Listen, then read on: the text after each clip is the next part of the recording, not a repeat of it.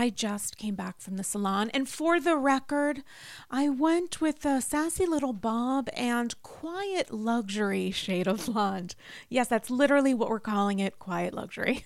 Aside from trips to the salon, I don't actually blow out my hair. My hair is naturally wavy, and that's why I love Ouai. Ouai's new anti-frizz cream is a lightweight cream that provides immediate frizz control that lasts for up to 72 hours.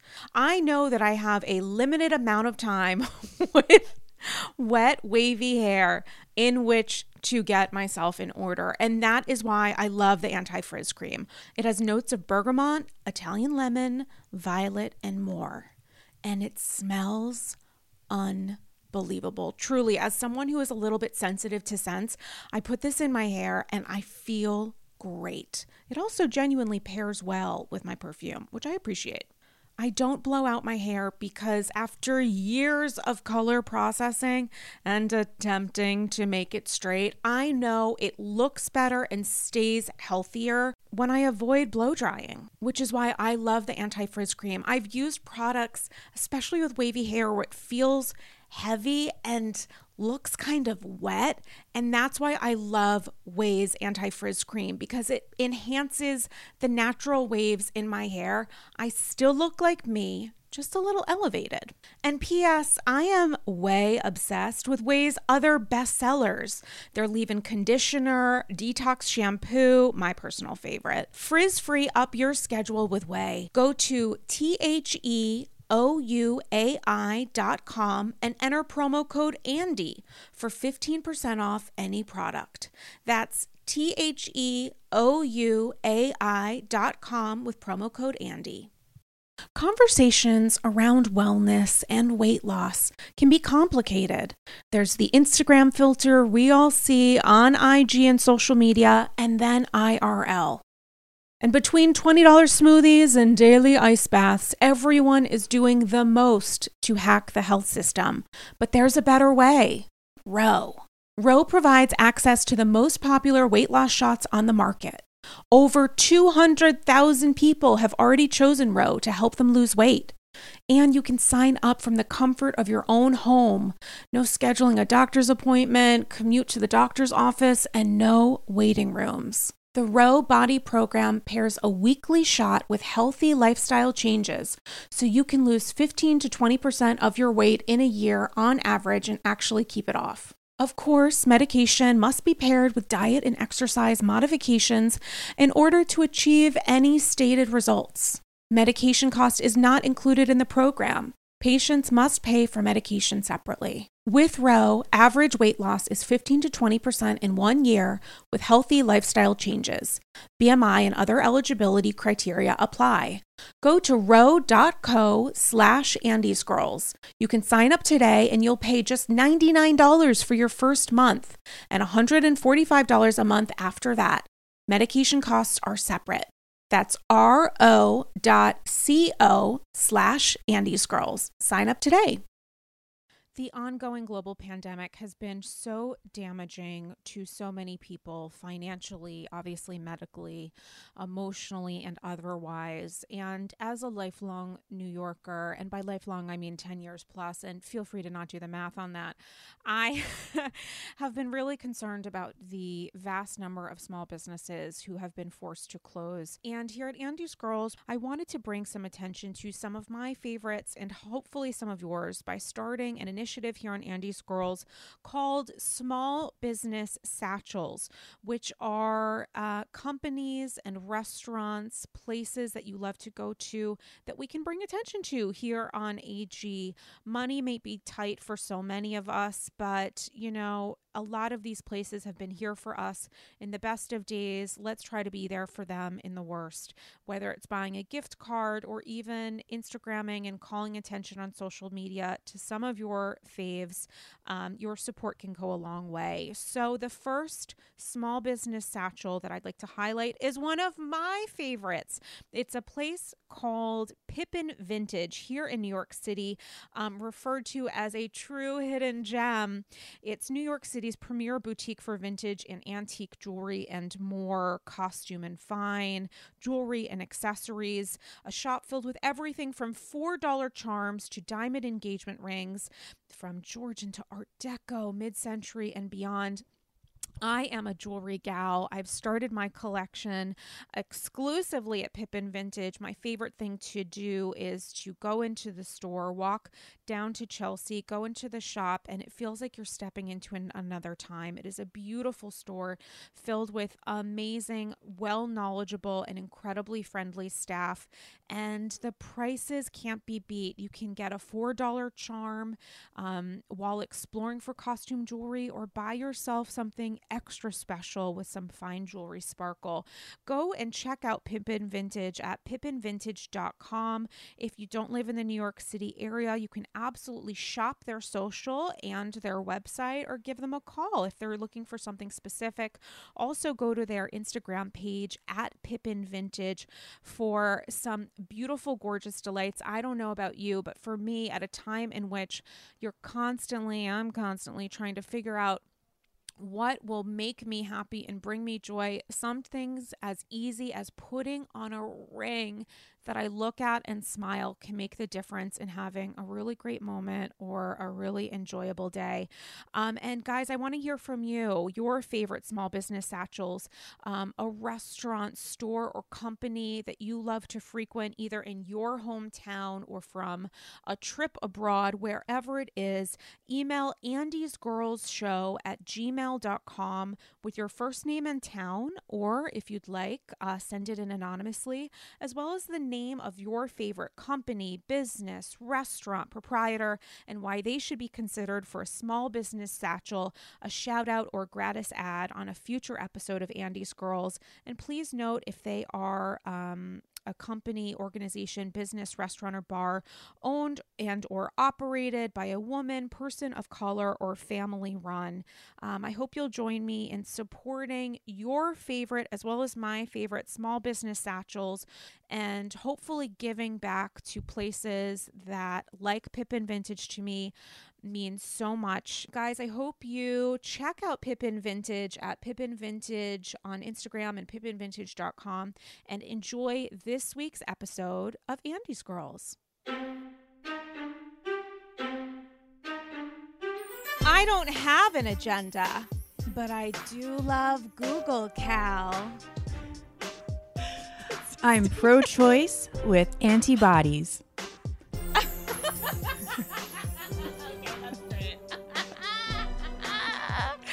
Multi-layered, multifaceted political satchel. Is there anything better? You guys, it's Andy's Girls, episode 195. We're getting close to 200. The countdown has begun for a really exciting 200th episode that I absolutely have planned. Please slide into my DMs if you have any ideas. You guys, I'm so excited to have one of my favorite guest co-hosts back. You know her as the writer, producer, and host, as a writer, a producer, host of the podcast Pot Psychology. I feel like I fucked up your intro, but guys, she's so good at finding receipts. She will let me know. Please welcome back Tracy Morrissey. Thank you. Hello. I'm so glad to be back. I cannot wait to talk shit. Oh my God. I feel like there's so much for us to discuss. First off, as you referenced in your satchel, you had an interesting Christmas. Yeah, I got COVID for Christmas. My God, were you tested? So do you know what life, I mean, it's so hard to figure out even how a person contracted this. Like, oh, I know regardless exactly of how how much. It. Oh, you do? Because some people try to trace it and like can't figure it out. What happened? And you don't have to give me, I mean, it's your medical situation, fine. But so my daughter had a cold days leading up to Christmas, and I didn't think anything of it. She didn't even have a cough. She just had sniffles, and like kids get sniffles, and we even called the pediatrician, and he was like, oh yeah, there's a cold going around. So, and then she was fine. Like it really was like affected her for maybe like 3 days or something. And then on Christmas morning, I woke up sick, and I was just like, oh God. Like, because I think the worst of her sniffles was the day before Christmas Eve. So I woke up sick on Christmas morning, and I was like, yikes. And I was like, okay, maybe it's just this cold that she had, and she gave it to me. And then as the day progressed, it got worse and worse. And then I started feeling like awful. Couldn't get out of my pajamas. It was like mostly like back pain, like really bad back pain, and like a terrible headache, and I had a low grade fever. So then my daughter's father called me, and he said that he was getting worried because I was sick, and, you know, my daughter Una had been sick, and they were supposed to go visit his parents who are elderly after Christmas. And so he was like, do you think it might be COVID? And I was like, you know, I'll go get tested. Then he found out that the little girl that Una was playing with the Saturday before, he called her mom and was like, hey, just like checking, because I'm just being, you know, like super cautious. Yeah, super cautious. Like, Una showed up sick, and now her mom is sick. Have you guys been exposed to COVID? And then the mom said that she had that she had people over for dinner the night before, and that they just tested positive. Those people tested positive for COVID. So she never even like told us, which is like messed up. And then she started like yelling at him about it, and then was like, why didn't you tell me that people were sick?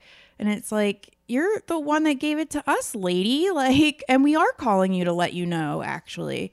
So that was annoying. She ended up testing positive. She was asymptomatic.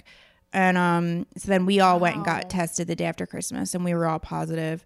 So then, like, I don't know, like 4 days after the fact, like I was starting to feel a little bit better each day. And then the fourth day, I was like, oh, I think this is pretty much over. And then the next day, it like hit me so hard, and it like took me out for like 10 more days. I couldn't get off my couch or my bed. Like, I would just like go back and forth between my couch and my bed every day. I was confused about what day it was, like, you know, and the week between Christmas and New Year's is always a little bit confusing anyway. You were like, oh, what day is it? But yeah, it was really, really unpleasant, because then it got into my GI tract, and then it was just like vomit and diarrhea, and like, oh my God, I was so nauseated. And then this cough, I have this like lingering, like hacking cough, but everything else is better. I was nervous for a little bit. The city did send me a pulse oximeter. And yep, I have one of those. Yeah. So there were a couple times it got below 95, and I was like, yikes. I was like, oh shit, I'm gonna have to go to the fucking hospital now. And then I just waited, and then it went back up. So my oxygen levels still though are not at 100. So like there's definitely like lung damage. But it's at like 98, 99 now. Are you still testing positive for it? I haven't gone back. My daughter did, and she's negative, and her dad is negative.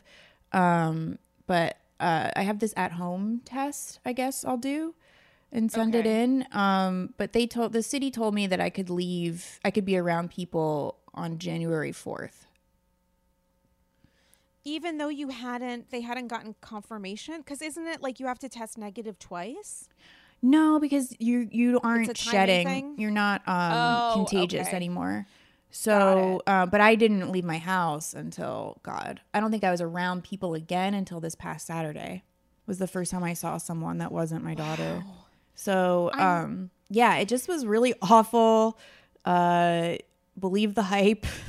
It's like, it's not fun to have. And I was so careful, you know, and it's just like, but if you have like a kid with someone and like you're going back and forth and, you know, you can't monitor like what that person's doing, it's like, you know, that's what happens. And it's so scary because no matter how careful a person can be, if you come in contact with a surface that came into contact with another person who came into contact with another person who was, you know, having a dinner party, that's how this unfortunately can happen. You know, like sometimes it feels like, you know, you have to do as much as you can to prepare, keep yourselves, loved ones, and strangers safe, and you can still get it. I mean, and that's not to say that people shouldn't. You have to stay vigilant, but it's just to say that this is the a pandemic. It's really, really easy to get. I mean, you got to do your level best to stay militant, And kids are carriers. Like, so much for kids not being carriers. My other friend, Will, got it from his 7-year-old nephew. So, yeah, like, people are getting it from kids. I can't wait for this to be over. Did you have a fever? Yeah, but it was really low grade and only for the first 2 days. And then I didn't have a fever after that, but it was like still like awful. It was, God. I mean, the numbers right now are really tough. I would just say to everybody, I know it's really, really, difficult. I was having this conversation actually with my psychiatrist this week about, the impact of staying inside for a couple months. People at a certain point feel like they've reached their breaking point where they're like, I need to feel like I'm getting a part of myself back. And that is when it's most dangerous. That's when you have to just kind of like push through it. Think of yourself as running a marathon and you're on like mile 17, mile 18, and you just feel like, I can't do this anymore. You've just got to push through it. Maybe slow down your life a little bit, whatever you need to do to maintain focus. And know that I genuinely do believe that we are going to reach a point of resolution. I really, really do. I think it's going to be in the next several months, but I think we're going to get there, and the vaccine's going to be distributed, and people are so focused on returning to life, but I think it's just a focus on, getting those numbers down. I really think it's going to happen. We just all need to work together. And I'm so happy that while it's, of course I feel for you. I'm so happy that you don't have a fever right now, that hopefully, the cough will continue to go away in the next couple days and you'll feel, fully like yourself. Thank you. Yeah, I hope so. I'm at like 98% now of me. Okay, that's good. Yeah. I have a friend who is a long hauler. He still has really, really debilitating symptoms, and he's well over 200 days in. Oh my God.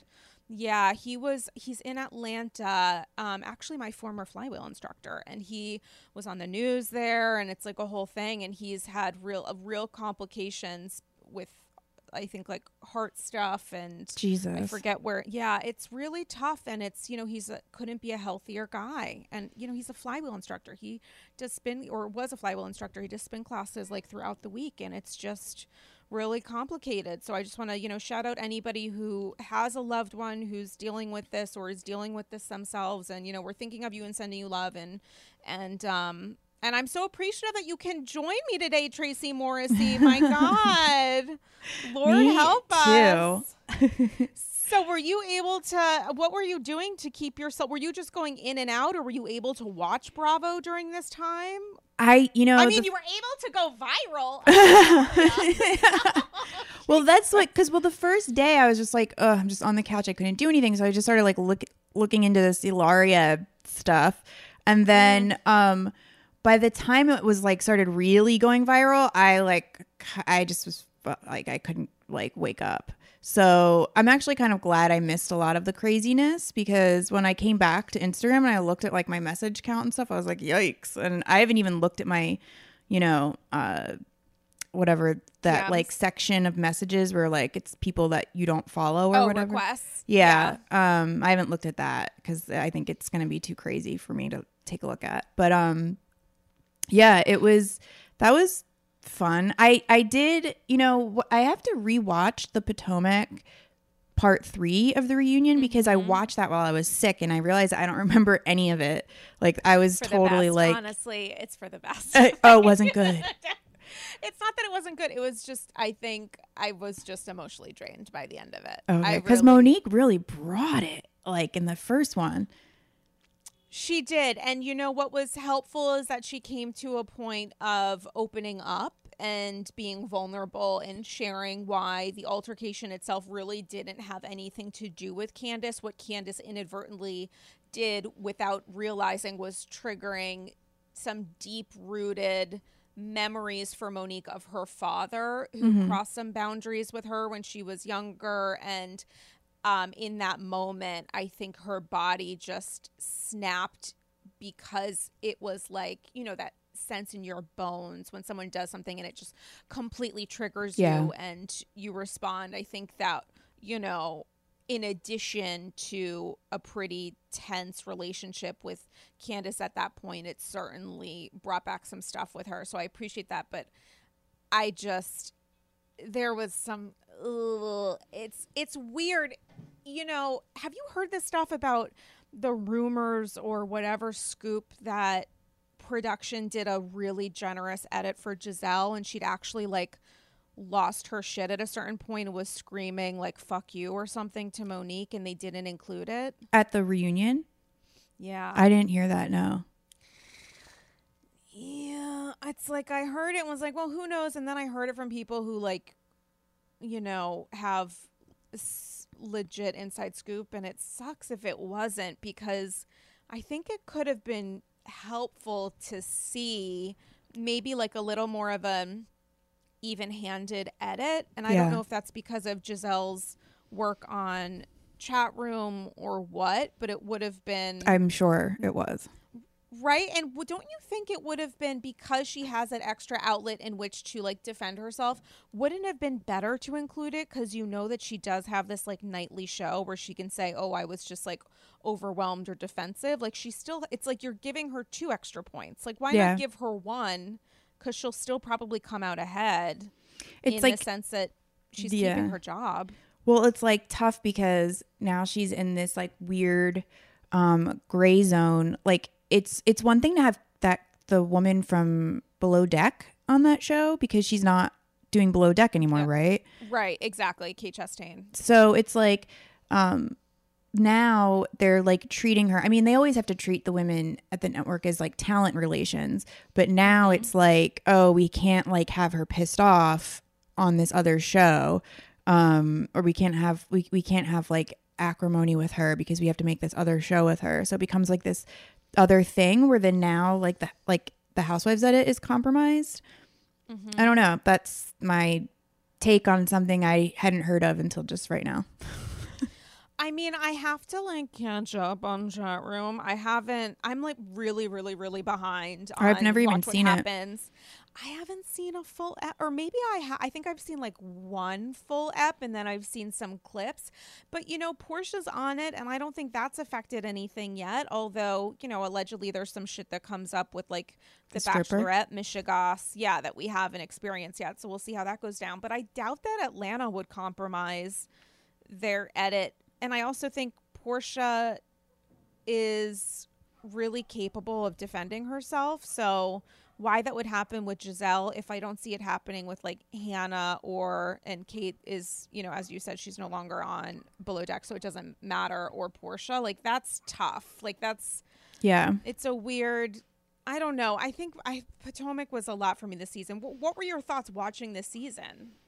I loved it. I thought that it got a little tired though after the fight. Like I didn't think that their trip was that good.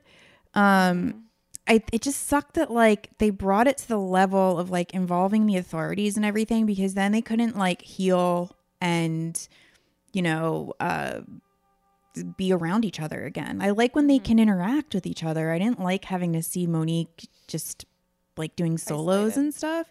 Yeah. But I have to say, Karen's best season. I absolutely adore her. Enjoyed every minute watching her. Love that she got wasted on Fireball and CBD, in quotes. Because that is the trip I like to go on. So, and she just was great. She was really open this season, more than ever before, and it really suited her. But I can also see though why Monique would have been really pissed about the Giselle stuff, like faking this storyline with Jamal Bryant. If you're putting like all your stuff out there, and it sounded like Karen was kind of pissed too, but Karen just didn't bring it up as flagrantly as Monique did. But like I can see why that they would be pissed about that, like behind the scenes. Like that's something that like across all franchises, the women get mad at more than anything else. It's like a common trope where they think that one person is not being authentic and not bringing their real stuff, and then they're like bleeding, like cutting themselves and bleeding for the camera, and you know, showing their like legal problems or money problems or divorce or whatever. And so I get it. I get that there was like this animosity there, and Giselle's also been, you know, kind of an asshole to people. I mean, she's real fun, but like, you know.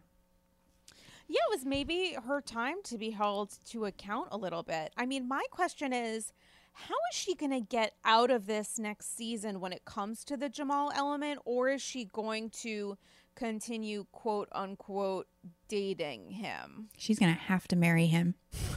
Oh, God, no. That will not happen. That's not going to happen. There's no chance. I just don't even, are they going to like, do you think this is do you think it's real? Do you think she's really in a relationship with him? No. I don't. So she would put her kids through this, because I don't think the kids know that it's not. It's very like muddled and muddy to me. It feels dirty, although dirty, like the use of the word dirty feels like too negative to say. Like, I don't mean it in a highly critical sense. I just feel like it's just messy. It's sloppy. It feels sloppy. Yes. That storyline. It's I think that like I think that like they have an agreement, and I think that she wants to be back together with him. I don't think that, and I think that she is just willing to overlook everything. I don't think it's like a love story situation happening. I think it's more of an agreement. And I think that you know, I don't know. Did we ever see him like waking up at her place? Like was he ever like, I mean, were they sharing a bed when he would come to stay?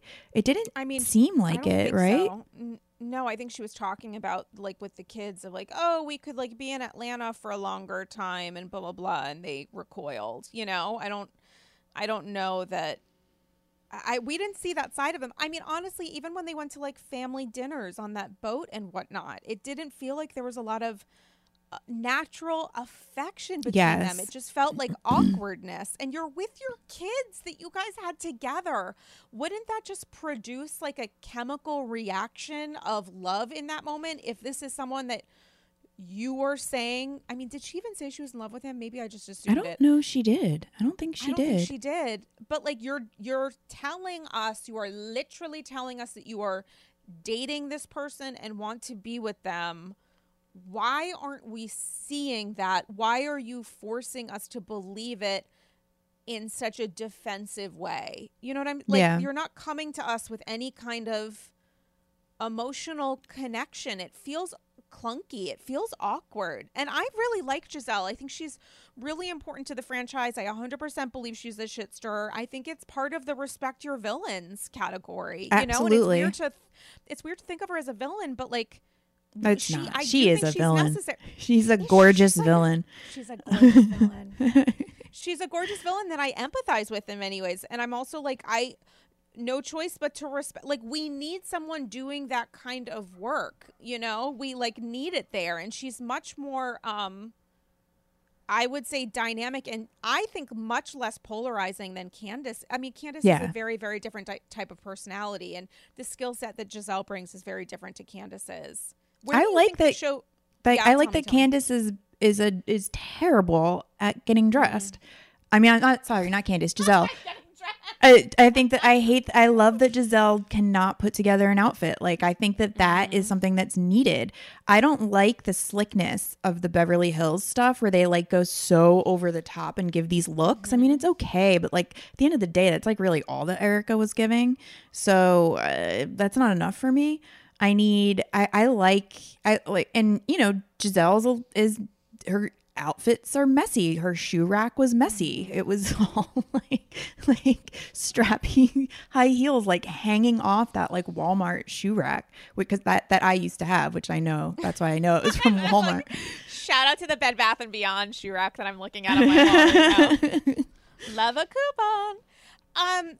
So question for you. You just brought up Erika Jayne. You know, I had this talk with Ronald Richards, and guys, stay tuned to the second part of that episode for that conversation. And, you know, Ronald Richards is this guy this lawyer, esteemed lawyer, who has become well known in the Bravo community because he's devoted a lot of time and resources to covering what's going on with the Girardis and also translating it for an audience that doesn't necessarily know a lot of the legal lingo. Yeah. And so that was really helpful. And I was kind of talking to him about his perception of the role that reality TV has played in the mirage that the Girardis have created, as well as, you know, whether or not it added pressure to continue or, you know, like make this hole that they've dug for themselves bigger. But you bring up the point of, you know, what Erika has brought is like the glam of it all produced to such, like, to the nth degree. Now we know that allegedly some of the funds for that glam may have come from stolen money. How do you anticipate that is going to be covered, you know, on next season of BH? They have to do. I mean, this has to all be covered. I do think that Erika is pretty calculated. So I think when she released those like fake ass receipts. Nokia, yeah. I mean, they're not fake, they're real, but like ancient. Like she's been dumb is what they are. Sitting on them. She's been sitting on those for a long time. That was her ripcord, I guess. So I think that she released that on purpose because she wanted to discuss that on the show, and she wants to discuss his infidelity on the show to, you know, make herself seem less culpable. I think that I mean, that's just my opinion. No, I completely agree with you. And so I don't know, like I who knows how they're going to do it on Beverly Hills. I've been really disappointed in the past with how they've covered stuff. Like even the Dorit stuff. Yeah, they mentioned it last time, but like they didn't really like go like super into it. And they didn't do a very thorough job. But I have to say that like Dorit stuff is just, I want to bring this up because I remember when we were because I brought it up to you in a text when this was all happening. But I was like, remember when we were at BravoCon and we were walking from one location to the other because they were all like spread out so far. We were with a group of people, and I was like, you know, and we had just come from the Beverly Hills panel.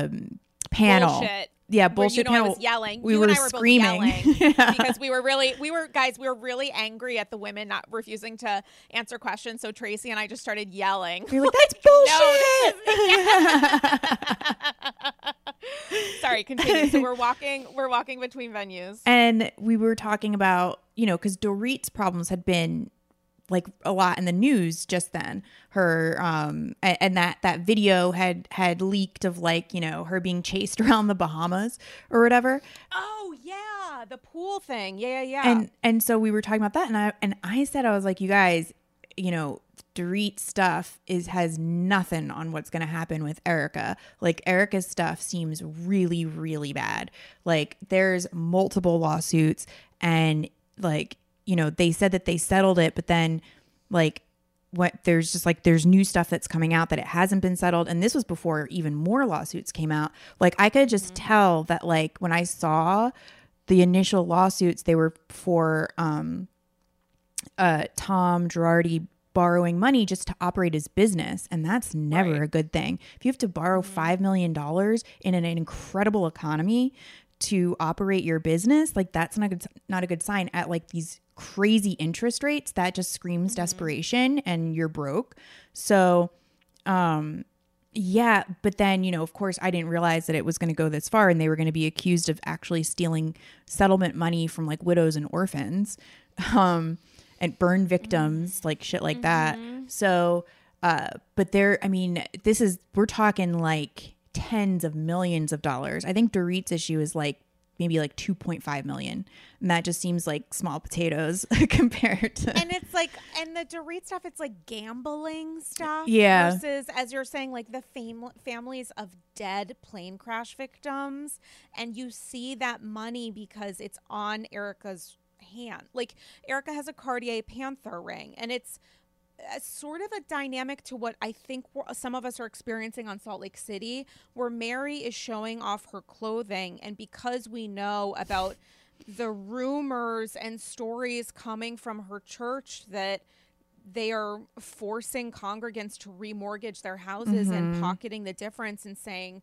you'll go to hell, God won't love you, or you don't love God if you're not giving me money. And we're hearing her talk about her like blouses from Italy. Her son buying his girlfriend a Prada purse. I've and never owned a Prada purse in my life.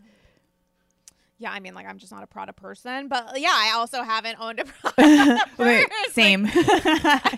I have had a designer purse, but I bought it myself when I was in my mid 30s after I got a book deal. Like, that's like, you don't, like a 17-year-old. I mean, that girl is the one that's fucking winning. Like some 17-year-old girl that convinced her boyfriend. Shout out to that girlfriend. She's awesome. Shout out to that girlfriend. Yeah, we want to meet her. We want to meet her and say, like, congrats and teach us her talents. But with the Erika dynamic, you know, the Dorit stuff, it is what it is. And sure, it maybe should have been more examined and not just referenced in confessionals where they were able to drive the narrative, or in some like clunky whatever with Camille, who is immediately buried. The question with Erika is, who is going to push back against the narrative that I didn't know any better, or it's all rumors and speculation, or my focus is entirely on, you know, whatever happens in the courts, but what's really painful is the breakdown and dissolution of my marriage. Like,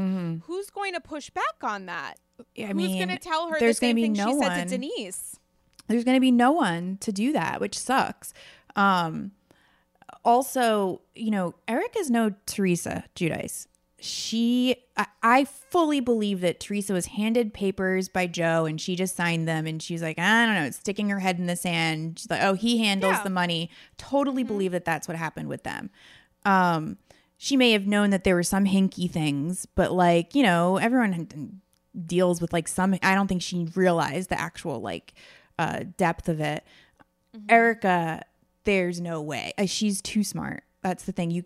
Bethany actually tweeted out when this was all happening that you can't be smart and dumb at the same time. Like, you can't play smart and play dumb at the same time. Like, it has to be one or the other.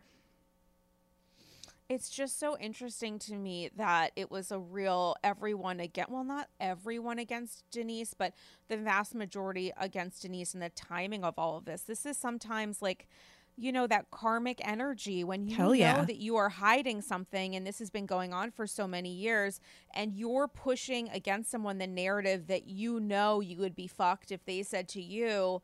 Sometimes that circles back, you know? I mean, Denise has to be laughing her ass off. I wonder if, I'm sure this isn't the case, but I wonder if a part of Denise is like, man, maybe I should have stayed on. Like, this could have maybe worked out in my favor. She should have. She should have. I feel like everyone, like, she was, I mean, I get it. Like, she just didn't want to have to, like, deal. And her life seems like it's kind of nice. And, you know, that's the problem, too, with the Beverly Hills cast, is that they all have money. What they wanted was more fame. So, because, like, you know, you can get more money. You can't really buy that kind of fame that the Housewives platform can provide for you. Because Erika did try, because she started that music career before she was on Housewives. Well before. Yeah. So she tried, and then she really, like, you know, catapulted. Took off. Yeah, when she was on Housewives. So, you know, it's with the other series, the other like locations, whatever, cities, state, whatever, they're able to be lured with money. Like, they can bring them back, you know, with a big enough check. But it's not really like that with Beverly Hills, which is frustrating. And also, the women are getting paid bank on Beverly Hills. Hell yeah. It has to do with like union yada and the SAG-AFTRA of it all. I mean, the amount of money that they're making, I do think is a legit amount of money. You know what I'm saying? Like, it's not like a drop in the bucket. They're being paid an enormous contract from what I've heard and read. And for Erika, my God, you would think, I'm sure a part of her is like, I need to figure something out that's not going to affect me negatively in court, because I think she's going to need this money. As I discussed with Ronald Richards, it's like, this is new money. So depending on what happens with her, I think what he said, and you guys will know more when you hear the discussion in a bit, but I think that what he said was something along the lines of like, it's new money, so it can't be necessarily taken away criminally, but it's not communal property. Right. But from a civil perspective, when people are suing her in that arena, 100% it comes up for grabs and comes up for play. And also her legal costs are going to be astronomical. Like this, there's so many different lawsuits and so much money that's at risk. And because there were so many different levels of fraud, and because he was it's like, I was talking to Ronald about the Ponzi scheme of it all in reference to the Girardis, and the fact that he was, the idea of borrowing costs plus fees, and like borrowing against even potential settlements that he hasn't even received yet for current clients who now have to find representation.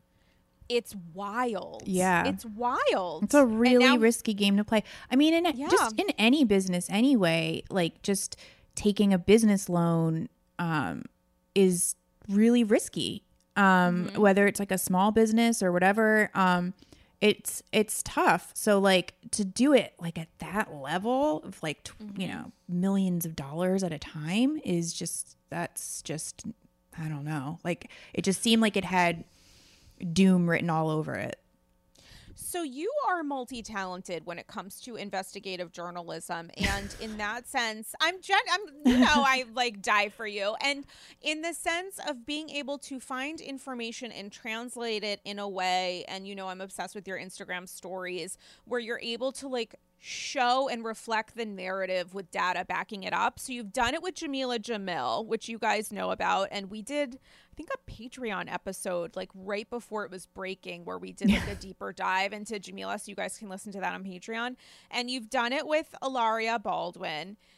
Is there a Bravo or Housewives-esque scenario sitch that you think to yourself like, man, I'd like to take a closer look to that? Or is there something that hasn't happened yet where you're like, oh, if there was this situation, that would be really interesting to me? I mean, I would like to look more into the Erica stuff. Like just, I mean, I just did those text messages like real quick, like fast and dirty, like before going to bed one night. Love that. But like, my favorite kind. Yeah, like the Erica stuff, I just did those text messages fast and dirty, but like I do think that there's a lot there, and that's gonna like, more is gonna come out. I think that this is gonna be something like how Teresa's case started off as really like a civil case where, you know, Joe's ex-business partner was pissed at him, and then he went and talked to the feds, and it took like a good, what was it, like 5 years at least, maybe even more, maybe like 8 years for that all to sort of unravel. So because I think that all started really, I think after like maybe the first or second season of the show aired with his stuff with his business partner. And then I think by the third, because by the second season, they were in trouble. They filed for bankruptcy. And then it turned out the bankruptcy was a sham. They got in trouble for, bankruptcy fraud. And then all this other stuff came out. So I think we might be in for a long road with the Erica stuff, especially because, you know, Tom is a lawyer, so he's going to be able to just like keep batting it around, pushing it back, probably until he dies. That's what I'm thinking, because he's not a young man. I mean, he's 80. He could live another 20 years. Is he 84? How old is he? I think he's in his early 80s. I don't think, which is like, you know, at this time in age, that can be considered relatively young. I mean, he could live another 20 years. He is now saying that he is, his brother has filed a declaration in court. He's 81, filed a declaration in court in his involuntary bankruptcy case brought by creditors, claiming that Tom is suffering from short-term memory loss and needs a conservatorship, which the judge has allegedly not enjoyed. Yeah, as a fun little screams bullshit to me. Yeah, it's like, you know, when I was in The Lion King at 12 and I thought I was like the shit. And it's like, you know what? You know, you did a good job. You did your very best, but I don't know that this is like at the level that you think this is. Like, you're, you know, like shout out to All Children's Theater. Like, I don't know that this is really, you're putting on a fun little play for us. And I think that's great. But I think we've reached the end of that act. Yeah, the short-term memory loss and like, the fact that he was still able to, you know, work on cases until he forgot to answer his phone and like locked the door to whatever shtetl he's currently staying in is fascinating. I guess it's like a wait and see. Yeah. You know, I'd love to see a deep dive. I think that like 100% needs to happen. I'd love to see you do a little investigation. And I'm curious for you to listen to the Ronald Richards conversation. Yeah, I want to hear it. You'll get a kick out of it. If this were going to like trial, like if and when this goes to trial, I would love to watch it. There are like a couple trials I have my eyes on. One does kind of involve it's a sort of Bravo adjacent. That girl Emily Gellis Landy, who Tracy who went after Teddy Mellencamp's, you know, diet thing. Yeah. And she was like on a bunch of different crusades, going like just going after like Soul Cycle and like some like other stuff like Arbonne. Emily was. Yes. And then this other diet called F Factor, which I had never even heard of any of these, like those other diets. Like that's just not my world. I'm not involved in that stuff. I don't care about it. I only got interested because of the Teddy stuff. And then I had like a run-in with Emily because then she like accused me of doxing her, which was like so defamatory because like I would never, first of all, ever do that to anybody. I've been doxed before. And, you know, as a journalist who covers like, you know, pro-choice stuff and, you know, sexual assault and things like that. So that it's really messed up that she would even accuse me of that. And I think she's too stupid to even realize that like that is something that like you should never say about a journalist or that like, you know, I you know, I have ethics when it comes to that kind of thing. And so it was really, really offensive when she said that I doxed her. But that story, then I got hooked into the story because then all these other different weird elements started to happen. And then she's getting sued by this woman who has this F Factor diet. I'm absolutely, yes, I'm absolutely going to be attending that trial when that happens. It's going to trial. You're like attending in person, like you want to show up and like. Oh yeah, I want to cover it. Yeah, I want to cover it. It's so fascinating because there are all these like side players involved, and there's all this like catfishing. It's like this like really crazy story of like, you know, women from like Great Neck, like affluent women from Great Neck and the Upper East Side who like are being awful to each other on social media. So I'm in, you know, I don't know if the courts will be open by the time, and the motion to dismiss, they have to show up for court for the motion to dismiss in March. I don't think it's going to get dismissed. I think actually going to, I think this is going to go to trial because they both are intent on fighting this thing. And I think Tanya is suing Emily for defamation or something? And harassment. She made 4,500 Instagram posts and stories within 70 days and did 12 hours worth of videos talking about her. And doing interviews and stuff. If only I had that kind of energy. I know, that's a whole season of Game of Thrones. No choice, of which I've seen like 5 minutes. I mean, but the stuff that Emily was able to raise awareness for this, oh God, I don't, yeah. There were some fun surprise ingredients, as Teresa would say, about the F Factor diet that included, I'm going to fuck this up, guys. And actually, Tracy, you would know more. But like mercury kind of stuff that people didn't know that caused a lot of severe and for some people long lasting physical harm. Like there were people who said that they lost pregnancies after starting that diet who were unaware of what was of the potential reactions that could take place and who contacted the company or, you know, posted comments about the safety concerns who were summarily ignored until this stuff started happening when Emily, got information and amplified it. This is where it gets fun. The pregnancy miscarriage story was fake. But it wasn't. There was a woman who lied to create weren't there other people? No, the pregnancy story. Okay, tell me more. And then now it brings, and this is the thing, is that she did raise concerns, and I think just generally about diet culture in general, I think it's so shitty. Also, the thing is okay, you buy a powder's not going to fix your life.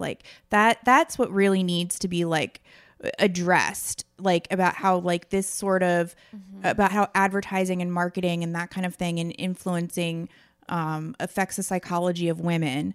That's really the issue here. It's not just this one evil powder. It's an entire billion-dollar industry. So completely agree. But it's turning out, because I've been following this, I never stopped following it, and so now a bunch of women are yeah, actually I was worked into a frenzy, and I accuse them of this stuff, and I stopped taking the powders, and I still have these the issues weren't related. There's a lot of that happening, and then there's a lot of they think that maybe a lot of the complaints that were going to Emily were written by the same woman who faked the miscarriage story to fuck with Emily. You wouldn't even believe the twists and turns that this thing has taken. It's so fascinating to me. There are all these different hate accounts that are aimed at Emily that I think that this one woman is behind most of them. Not all of them, but most of them. I have some evidence to that. But the thing is that what was problematic about what Emily did, other than being a bitch to me, was that, she kind of diluted her own activism or argument against diet culture by not verifying and fact checking these things, because then it just turns the whole thing into oh, well, it's all a sham. You know what I mean? It's the same thing with what happened with Rolling Stone and the Title IX stuff when that woman, didn't do enough fact checking about the sexual assault case in college. And it doesn't just hurt the person who is reporting on it. It hurts the cause. It hurts the victims, all of those women who had Title IX claims that, it's oh yeah, of course women do lie about this stuff. So you have to be really careful when you report on that kind of stuff. You have to just take really great care to make sure that everything is buttoned up. Otherwise it just undoes all of your own work. So but that I'm fascinated with that stuff. I mean, it's something, I don't have a ton of info in it aside from, or memories of it aside from when it went super viral. So, I mean, it is a little bit of a wait and see. It is interesting though, that because the person who amplified the Tanya stuff had also done so with Teddy in a way that was, I think, incredibly helpful, because so many of us had no idea of what it meant to go, quote unquote, all in. Yeah. The line between housewives and influencers and the idea of amplification and vetting is also, very connected, I would say. And I would say disordered eating in housewives. Totally across the board.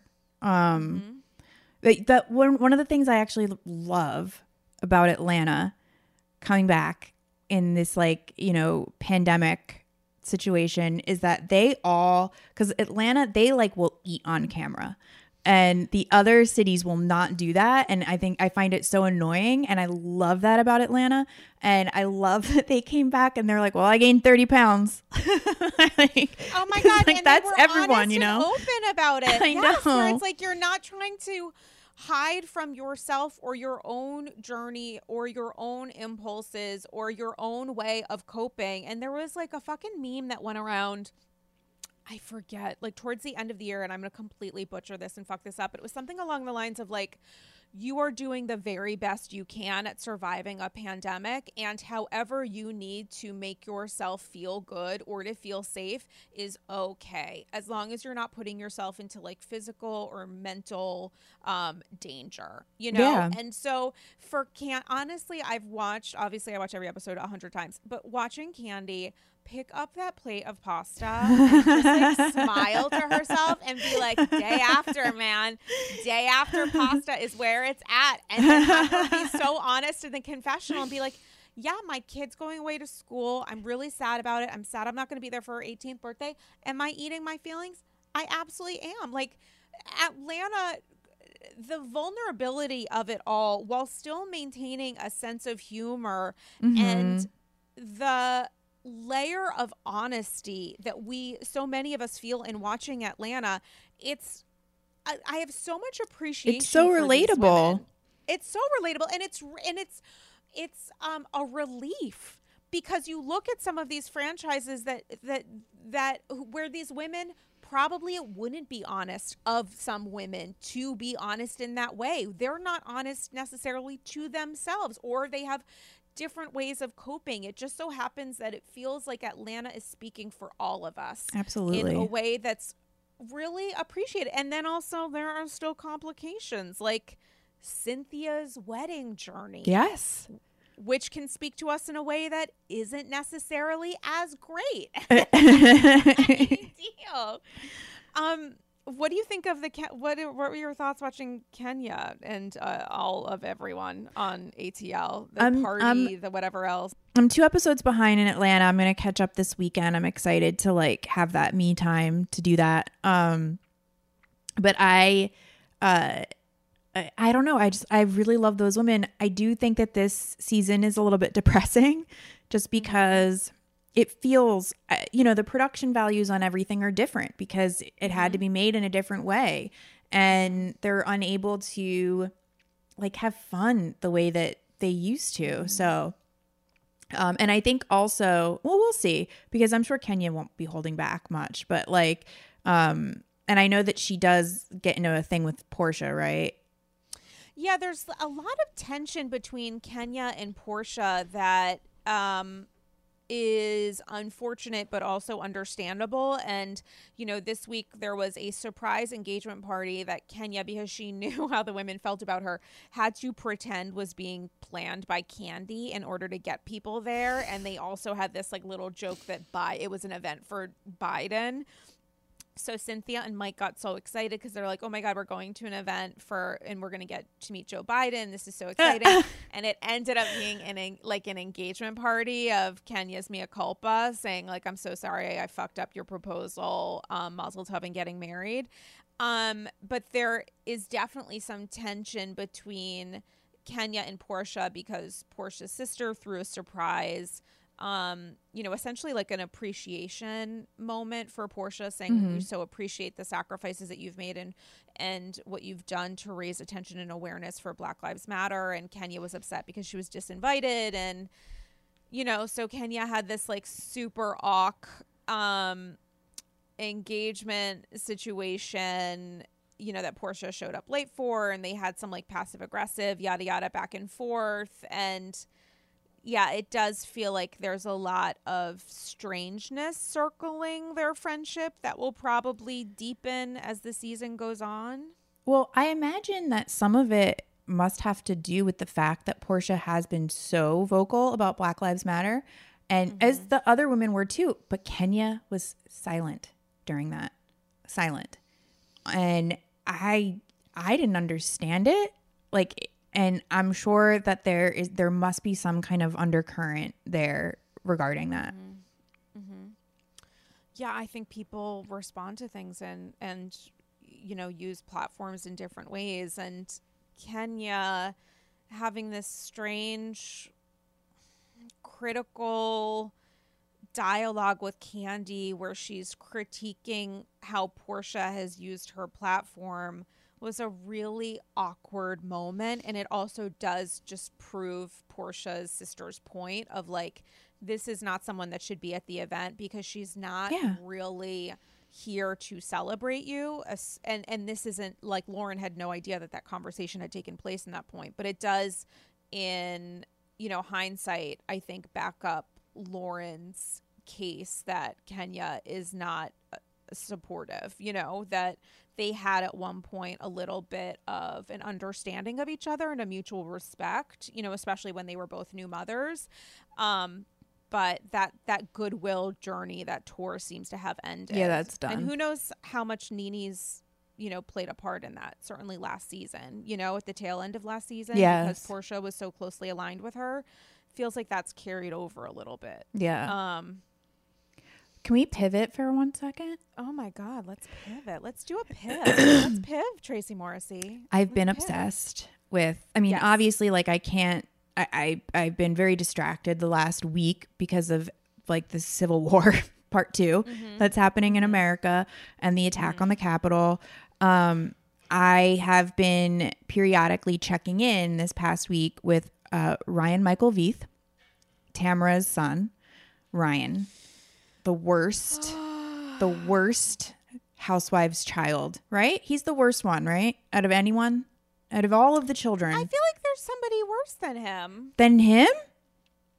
Of the children? Go through the list. Nobody complicated on New York.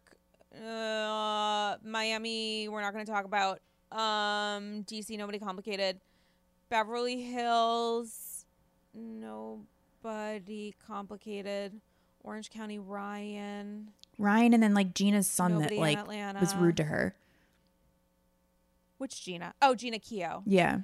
Nobody on Salt Lake City. Ryan is the worst one. Ryan is the worst one. one. There's another nightmare child. I can't remember who it. Nobody in New Jersey. It'll come to me literally in 6 years. But anyway, what has wonderful Ryan done for investigative journalism and the goodwill of America? So I knew that he was very like Trumpian and whatever, because that was, a storyline last year. Plotline. I did not realize that he was so QAnon, like deeply. All right. So I knew that QAnon was like these like wacky ideas or whatever. I was really in the same way that like Charlottesville made me be like, oh my God, these like plainclothes people are Nazis. I didn't know. The Capitol thing made me really dig into like what the hell QAnon really is. Do you know like what it is? Like what they say? Yeah, it's conspiracy theorists, and there's a really fun thread of anti-Semitism that goes throughout it, and the idea that like people in Hollywood are Hollywood and liberal politicians on the blood of children or something to make them stronger. Which I mean, we prefer vitamin C. Satanic rituals. And that who do we think we are? Army Hammer? Honestly, the Army Hammer thing happened and they were probably like, gotcha! I know, I'm sure. But they say that they call everyone a pedophile. Like anyone that doesn't like agree with their thinking is a pedophile, and that Trump is going to be the person that saves all of the children who have been kidnapped and being molested and murdered. And he has to do that in his second term. And John F. Kennedy Jr. faked his own death and will be returning as Trump's vice president for the second term. And I mean, I'd love to see it. I love JFK Jr. Very cute. Justice for George, a great magazine. Ryan has been tweeting about it, like about the Instagram about JFK Jr. Just all of these like wacky ideas and violence. I mean, he's like, and he keeps like implying that something bad is going to happen on the 19th or the 20th. And well, that, I mean, I think a lot of people can agree with it, unfortunately. Yeah. And I mean, his stuff that he's saying, like, it's wild. He's like tweeting about how Beyonce is a Satanist because she wore horns one time. Not tweeting, I'm sorry, Instagram. The Pepe stuff as usual, but just like tons of like literal things that are completely factually inaccurate. And on almost every single one of these posts, Steve Lodge is there agreeing with him, supporting him, sticking up. Is this really surprising? I mean, it's unfortunate, but like Ryan is a troubled guy. Like how much is it really? Tamara's no longer on the show. Ryan's a dark guy who is has a lot of examples of the fact that he's not, doing well in his life's journey. Yeah. And people use whatever they can as an outlet to feel heard, to feel safe or secure, or the exact opposite. The reason that things aren't working out in my way is because of this, or in this way I can help bring justice to a group of people, since I can't do that personally for myself. It's I mean, he seems like a prototype of these white guys who feel disenfranchised because black people are having more of a voice. Like there's this like white supremacy that's like bubbling beneath all of this shit. And I guess I didn't realize how like close to the Bravo universe the QAnon stuff was.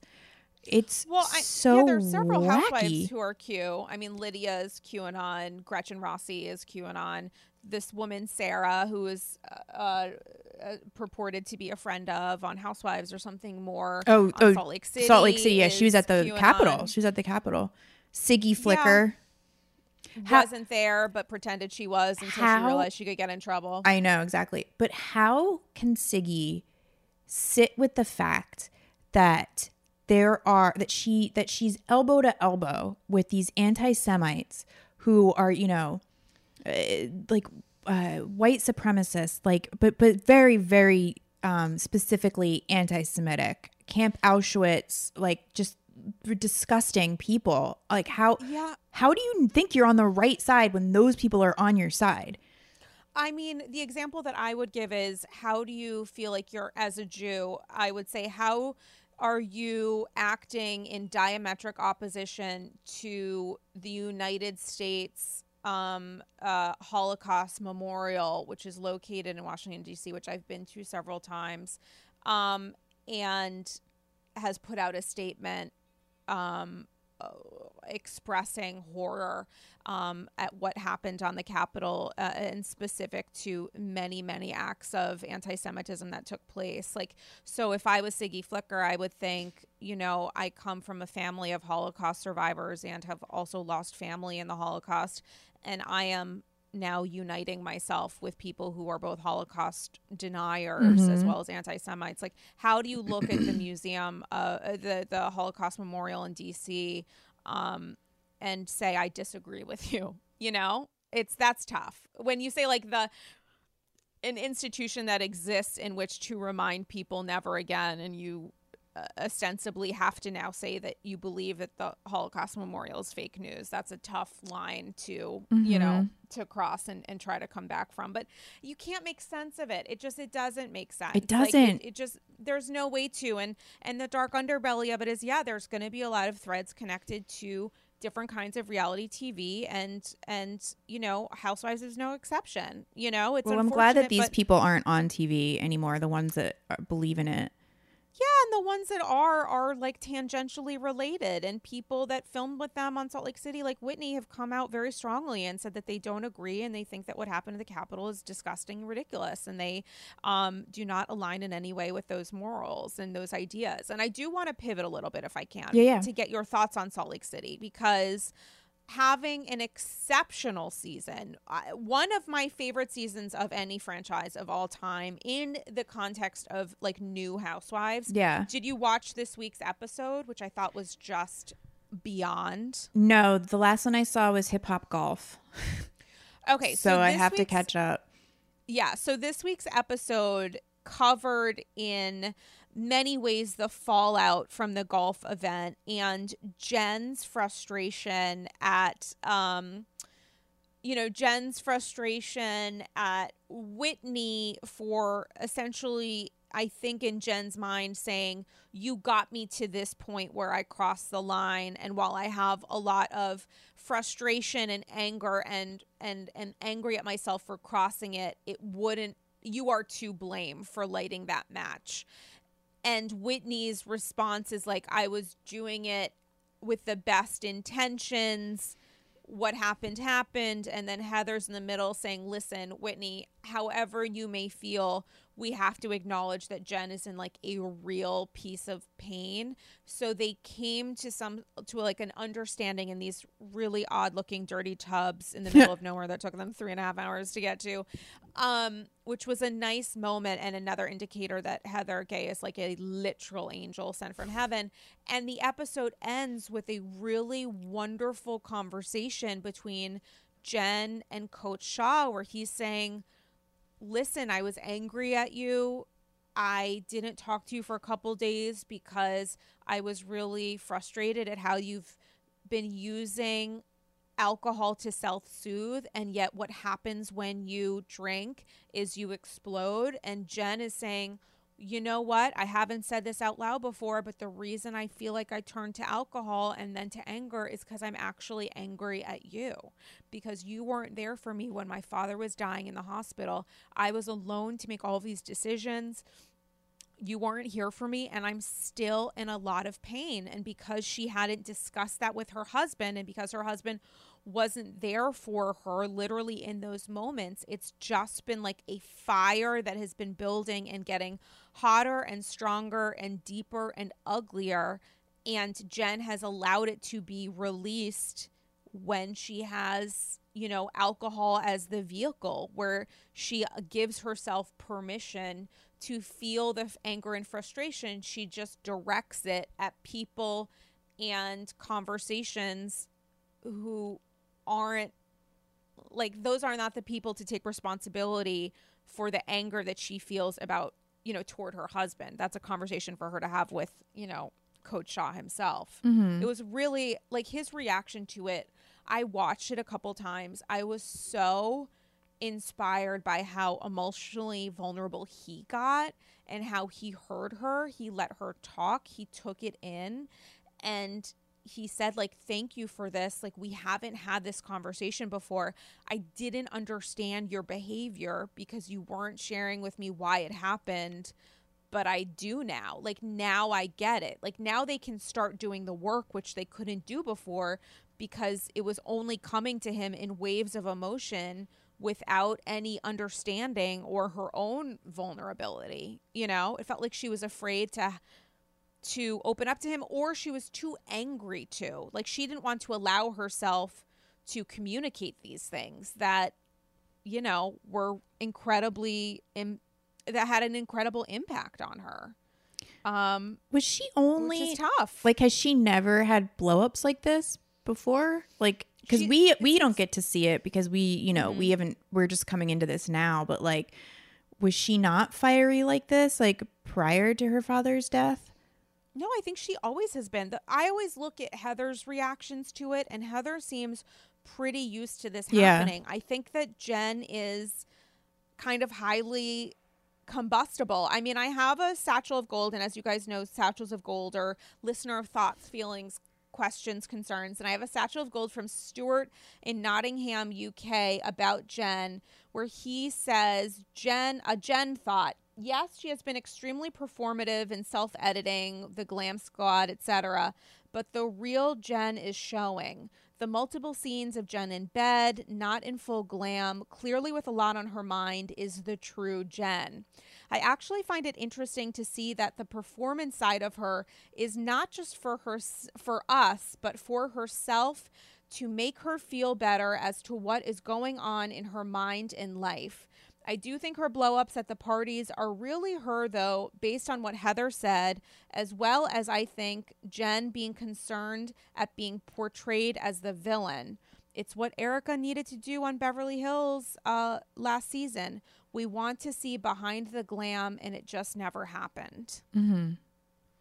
I mean, points are being made. You know, it's like the idea that Jen exploded at Whitney because she was thinking to herself, the narrative that's being created is that I am someone to fear, makes sense to me. I hadn't considered that element of it. So shout out to Stuart. That does, the layers of this make a lot of sense. But it was also a self-fulfilling prophecy, though, that she, you know, was like, I'm not scary. And like throws a drink across the bar. Like, I think people are just scared of her blow ups, her reactions. Like that's what it is.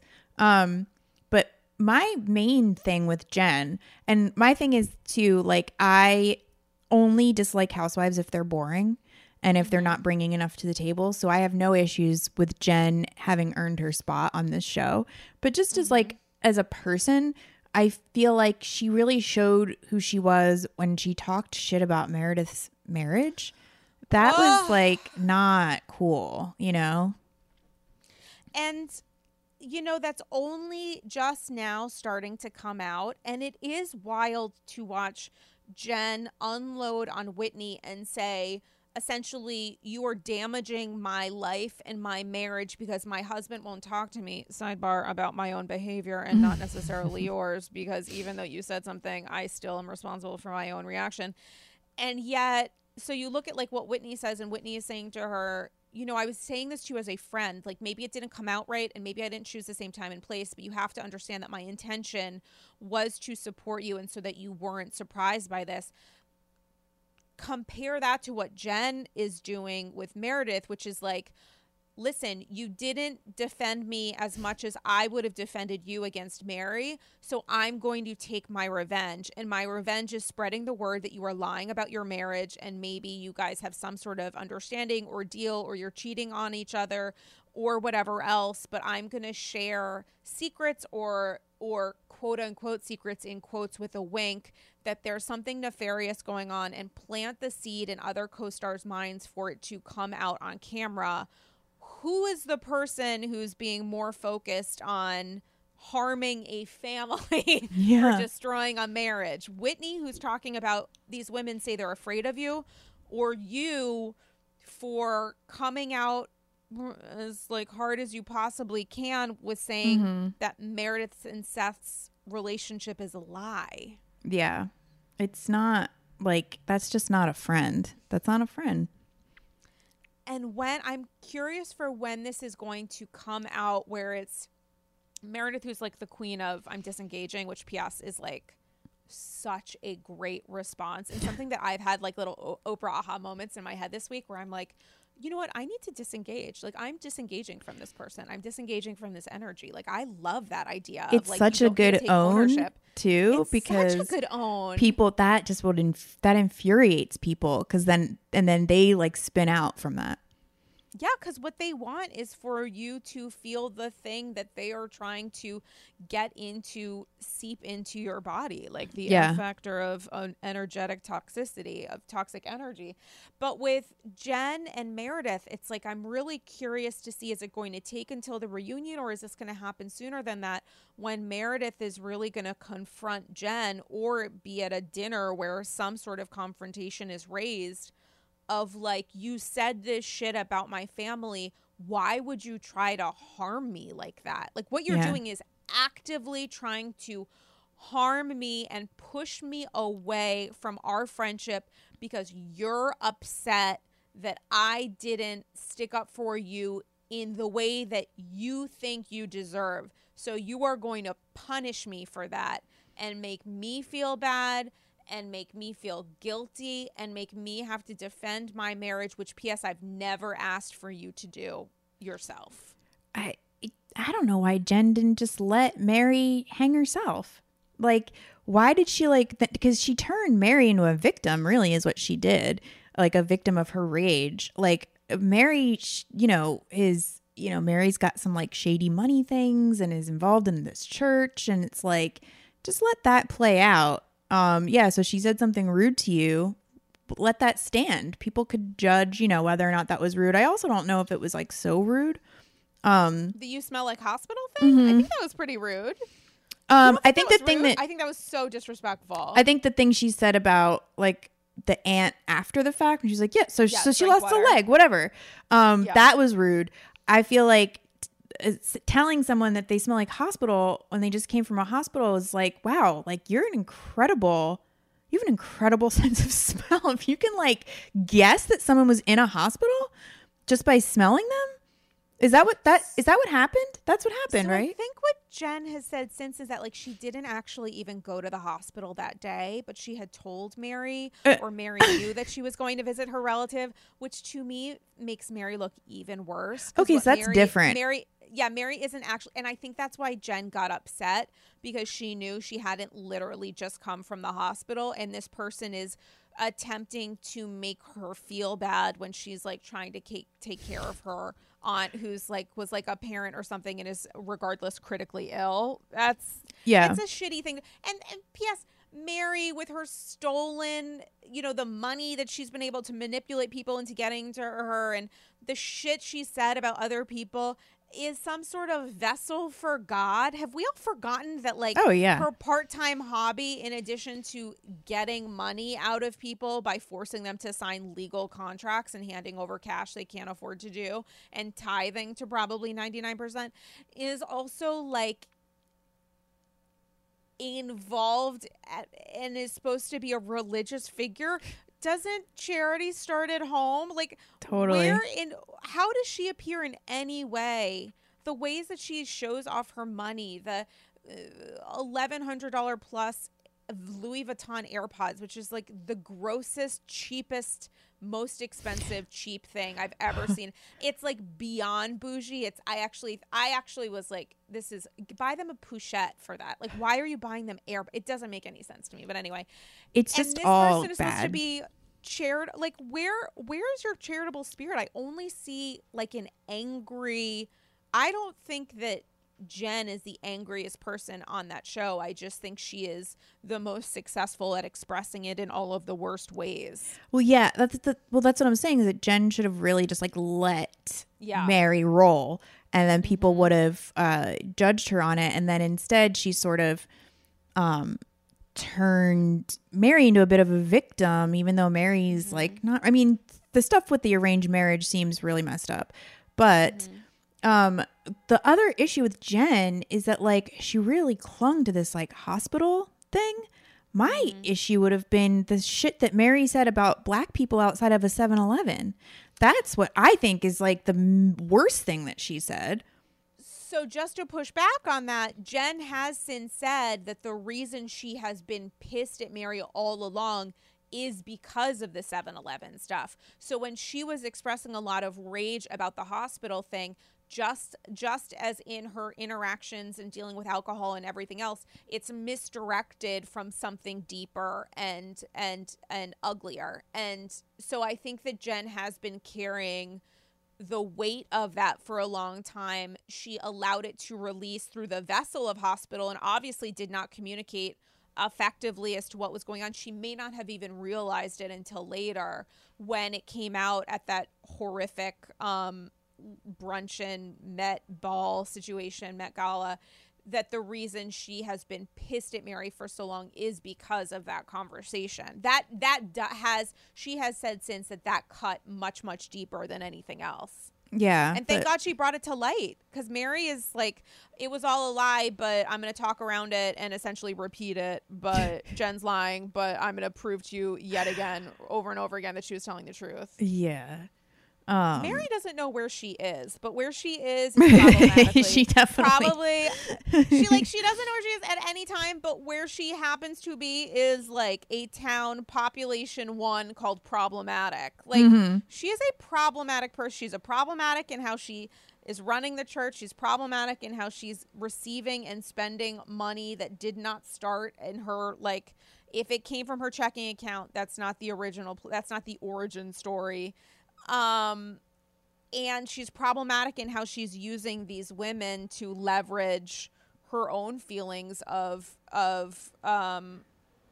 dislike for Jen, Like, do you think that Meredith and Lisa said to Mary, "I'm afraid of Jen"?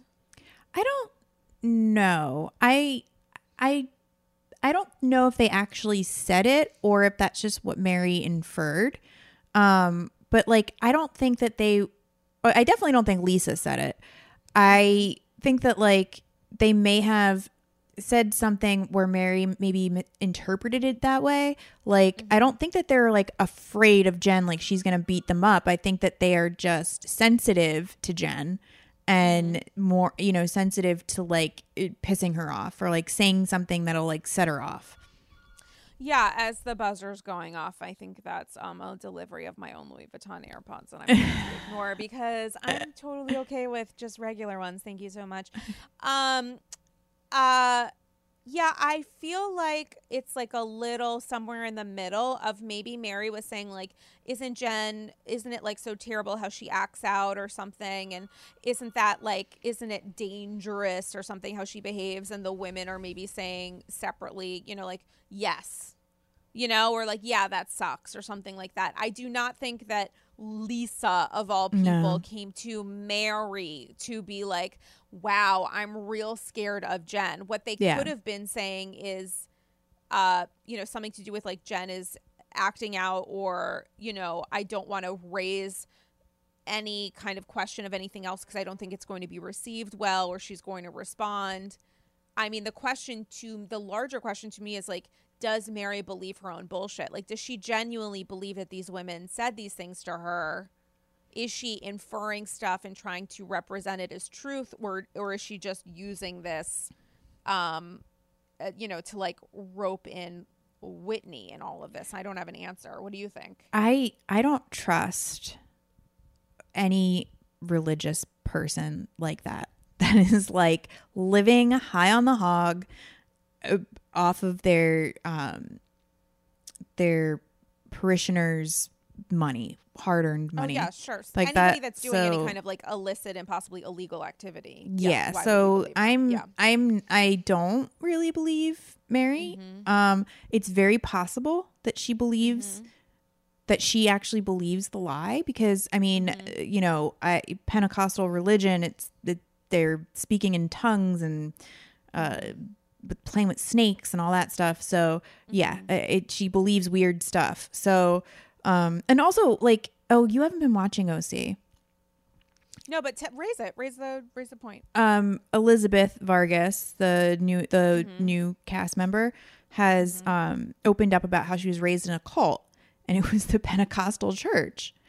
And it, you know, wait, a cult or the Pentecostal, like a one cult? and the same. It was a cult sect of the Pentecostal. Okay. Yeah, but it was, which I think should lead to questions about what Mary's doing, and how Mary was raised. Exactly. Because she's probably not creating this stuff out of her ass. Exactly. You know, she was trained in some ways. You know. Wait, but what happened with Elizabeth? But so Elizabeth was raised in some sort of cult situation, and then what happened? She got out of it? She was molested. They were beaten. God, she and her brother were beaten. Her mother was beaten, and they kept trying to escape, and then they would somehow get sucked back in. And then she finally did really escape. And then, so she's been like, you know, she helped pay for her family to like get out of it. Wow. But her father, and I guess the real reason why they got out of it for good was because her father died. Because her father was like, because her father and her grandfather, her uncle or whoever, they were leaders in this church, this Pentecostal church. So yeah, like I think it's was a little bit, I don't know if a lot of people have made the connection between like, yeah, I mean, it wasn't the same exact church, but it's the same religion. And I know people who were raised Pentecostal, and it was very damaging to them. So like gay people who like were raised Pentecostal and then got out, because it was like the kind of thing where like, you know, you're evil if you're gay. Wow. Have you been watching the whole season of Orange County? Yes, it was very boring, and it was short. It was truncated. It was short. The Shannon stuff. You know what? I'll always think Shannon's entertaining. She's a total mess still. The stuff with the new boyfriend. I mean, she has this like relationship that seemed like it was going great. He's a good-looking guy. Her daughter made some kind of comment that like maybe he's using Shannon for her money, or that he my God, or that he wouldn't be. And his name is literally John. But that, you know, and then there was some other kind of thing where Bronwyn said that like John gets so trashed, and he got so trashed at some event that his own father had to come pick him up. How old is John's father? John's probably in his like 40s, late 40s, 50s. Yeah, I mean, I'm really bad at ages. Yeah, he's got to be in his 50s. Bronwyn's grandparents are still alive. They went to her marriage, her vow renewal. Bronwyn's a lot younger than John, though, right? I Bronwyn's guess. I mean, mid 40s. Bronwyn. I think Bronwyn's my age. I have no idea. Bronwyn's like a year older than me, maybe. I think Bronwyn's 42 or 43. John, I don't think John's 50, but I don't know. But yeah, so maybe. Oh my God, that's so father's wild. in his 80s. But like Shannon has been calling them in the middle of the night and like, you know, whatever, like crying to them, like doing the same shit she would do to Tamara about David, but about John. And like, oh, they're in this, you know, that he's in a bad relationship. It just sounds like Shannon she needs to get a therapist and not like annoy her friends with this shit. Isn't she in therapy? I don't know. I don't think so. I mean, that's always the thing when like someone is hyper vigilant to the point of controlling about the idea of toxic energy, of like, we need to have light bulbs, be careful about Wi-Fi, hear all the oils. And in some cases it's being done, of course, because people want to live as close to a natural, holistic life as possible. In Shannon's case, and I say this as someone who you should say to go fuck myself immediately because I haven't seen this season, but in Shannon's case, it has always appeared to be a substitute or salve for toxicity that she allows to exist and permeate through every like core and pore of her being, whether it's in her marriage, relationships with women, or how she feels about herself. And so with that's a good read. Thank you. And so when it comes to like her announcing this relationship with this guy, John, I remember when it like came out on social and there were pictures and I was like, oh, he's so cute. Like, this is great. But with Shannon, there always seems to be some sort of underbelly of darkness, and her struggle in life is trying to fight it but not escape it. Like, she won't ever leave it. She allows it to live. And my question to Shannon would be like, do you need Dr. Moon so much because of these things happening to you, or because these things attract themselves to you? Like, are you the magnet for this? What are you doing where you don't have any boundaries up, where you're not creating any boundaries of saying, regardless of how I feel about this person or situation, I'm not going to allow this into my life because I deserve more than this, or I'm saying this isn't okay. Like, when did that not happen?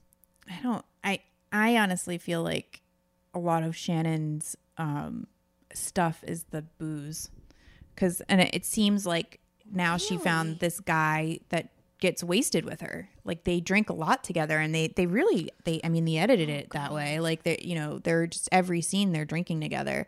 Really? They got really trash. I mean, you should watch some of it. Bronwyn's vow renewal. Bronwyn, who came out as an alcoholic, told all these girls, I have a problem with alcohol, blah, blah, blah. We're not going to be having alcohol at this party, which is her prerogative. It's her party. And so the women like all went to like a liquor store before they went to this party, and they bought like a ton of stuff. And like Shannon in particular bought a ton of stuff. And then Shannon like was late going to like the reception for it because she and John were like getting like zooted in her room and with their children. Were their children drinking? No, their children were present. Yeah, their kids were present. They have minor kids. So what I heard about that, because I heard about that when that episode aired, I heard that what Bronwyn had, and again, I haven't seen it, so again, tell me to go fuck myself. I heard that what Bronwyn had done was to say there will be alcohol served at the wedding or whatever it is, vow renewal, reception, whatever, party, whatever, but it won't include my trigger alcohol, which tequila. is tequila. Yeah. So she was saying it's like going to any fucking cocktail reception where you be a proper guest. If they're only serving beer and wine, those are your two options. Don't be a dick they all about stop it. and got and so much women, tequila, which doesn't make any sense to me, because first off, it's not there. You are attending this person's event. You are a guest in their home. You don't treat them like shit. And if she's also adding on top of it that it's a trigger for her alcoholism, why on earth would you try to trigger someone's recovery, which is new and burgeoning and in an especially vulnerable place? Like, what kind of shitty person does that? And do you so think it's inconsiderate. because it's going to be funny? Like, in what way? No, I think it was just selfishness. Oh, totally. But are they thinking like, oh, this will be like a fun thing because I'm on the show and like I'm doing a little shtick? Because regardless, I don't think so. I think it was like, I need tequila. And I think it really underlined what pathos what Shannon's problem is. But I always thought that Shannon was a vodka person. She was always like Grey Goose, but I guess she switched to tequila. Well, everybody has a new chapter to their life's journey, and I guess maybe when the vodka door opens, the Vita, when the vodka closes, the Vita opens its door. Are you watching Dallas? Yes, although I haven't seen the second episode. I only saw the first. Tracy Morrissey. This is like a fun little Sarah story. Sarah, what did you think of what did you think of the premiere and I started watching the second episode. I saw like the first half of it probably. I like the new cast member, Tiffany Moon. I'm like, Brandy must have been shitting her pants when she learned that there was going to be an Asian cast member after what had happened.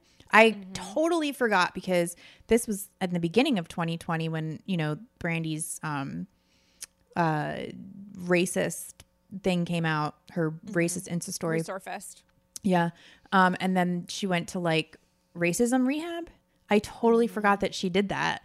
And then when they brought it up again, I was like, oh yeah. Cause like then coronavirus kicked in and I just like didn't even think about it anymore. So I thought that they handled it so well. I thought that they handled like having, you know, it sucks to have the like woman of color have to do that emotional work or whatever, but like also for her to share her experience like that, it's exactly why like representation on these shows matters. You know, I was like disappointed in Carrie when I was glad that the producer asked her what was the difference between what Brandy did and what Leanne did. And Carrie kind of had an answer, but like I would have respected her more if she would have just been honest and been like, well, Leanne did it to me, so that's what was different. Like, because that's just what it seemed like the answer really was. But you know, it's going to be interesting. I'm really glad that they have this woman on there. Yeah, I don't know. The dog autopsy was, I mean, Cameron, oh my God, the thing that you posted, the Watch What Happens live thing. Yeah. What the hell? It was a weird week for Watch What Happens because I'm so behind in Watch What Happens episodes, but I had to watch the full episode that Cam was just on with Cheyenne Jackson because an AG listener sent me a DM. Yeah, was it even yesterday morning? When did this? Was it yesterday morning or the day before? I don't even remember. I think it's like yesterday. I think it was yesterday. Yeah, we're filming on Friday. I mean, we're recording on Friday. Yesterday morning. So an AG slid into my DMs in the early hours and was like, "Did you see this video from Watch What Happens?" And they had watched live and were very uncomfortable. And a video where Cam decided when being asked about her feelings about Dr. Tiffany Moon and relationship or whatever the initial question was, to take a very left turn and decided to compare Dr. Tiffany Moon, new cast member, Asian housewife, to the women at the ping pong show in Thailand, which is incredibly problematic, while referencing the all bossiness of the women as bossy, which if you go to my Instagram, you can see and read stories of several viewers, Bravoholics of color, including several Asian viewers who were very triggered by what Cam was doing in pulling out of her ass a reference to the Thailand trip when talking about Dr. Tiffany Moon. Wonder why that came into her thought bubble, and referring to these women as bossy, which is a word that, you know, we've talked about different words that can be triggering to different people, be them women, women of color. We've talked about on Andy's Girls and Angie's Girls Patreon episodes, the idea of colorism, as was, discussed on the Potomac reunion. And on Dallas, we're getting into a conversation in the Bravo world and, with some of these women about the idea of the use of bossy, which is used to typically minimize a woman's voice and critique the idea of a woman expressing emotion, among it, anger, God forbid. And the idea especially of bossy being used to marginalize women of color. And for Asian women, often bossiness is being used in which to force women into a very stereotypical and ugly stereotype of the idea of Asian women needing to be docile and quiet and respectful. And the history of that word is really ugly. And it's something that viewers who aren't people of color, myself included as a white woman, you need to listen to people's stories. And if you don't understand it, that actually doesn't matter. And the intent of the person using the words, sharing the stories, making these comparisons doesn't matter. What matters is the impact that is felt. And a lot of people felt very defensive. So I posted this clip on social, which got a very big reaction on my Instagram and was picked up by comments by Bravo, among others. And what a lot of people have said is, you're pulling this out of your ass. What she was talking about was about her castmates on the trip. So again, even if she was talking about her castmates, the fact that she decided to reference in her head Thailand, which was an intentional choice and not a mistake, is problematic. Plus, there is video that I put up on social, I think late last night, from an episode last season sent to me by yet again another Andy's Girl, so shout out to you guys, of Cam specifically calling and describing the sex workers at the Thailand show as bossy. And Cam herself, I think this morning, said in a comment, she's been deleting comments, but in a comment she responded and said to someone saying, how dare you, essentially, or questioning why she compared Dr. Tiffany Moon to the women that she met in Thailand. Cam's response was like, oh no, I meant this group of women. I meant my cast members. I'm sorry if I didn't communicate that effectively, essentially. Which, do I believe that? No. But do I take it at face value if she's trying to rewrite what she said, which would be the very first time that a Dallas housewife has tried to do that? Just kidding. Even if I believed her, and I don't, because there's video evidence that supports, as well as Andy and Cheyenne's reactions, which were shock, and the reactions of people immediately who were like, what the fuck? Even if I believed Cam, which I don't, and video evidence doesn't support it. No, it's what matters. No. Right. What matters are the people and viewers of color who are saying this is not okay. And that's all that matters. That's all there is. And if you have questions about that, if you don't understand why bossy is not okay, maybe don't ask people of color to go through the emotional trauma of having to explain racism to you. Maybe just do your research. Like, read the comments, read the stories of people who've already referenced, and,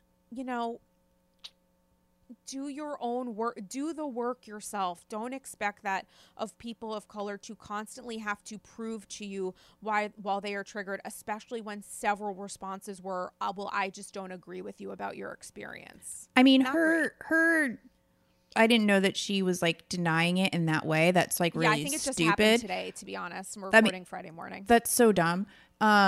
Because if she hadn't denied it in a way, like, then she could really just like lean on the more believable excuse of her just being ignorant of that. And I think that, like, if nothing else, even if she didn't mean to compare Asian women or put them all in the same bucket or whatever, she should have known that saying that would lead people to think that that's what she was doing. And this is the reason why unconscious bias training is so important, and why we should be teaching that in schools, and why people who weren't taught that in school should be, learning. I mean, I guess she doesn't really have a corporate job, so I don't know where she's going to learn it, but like there are these, like, actually there's courses. I think even Stassi took one.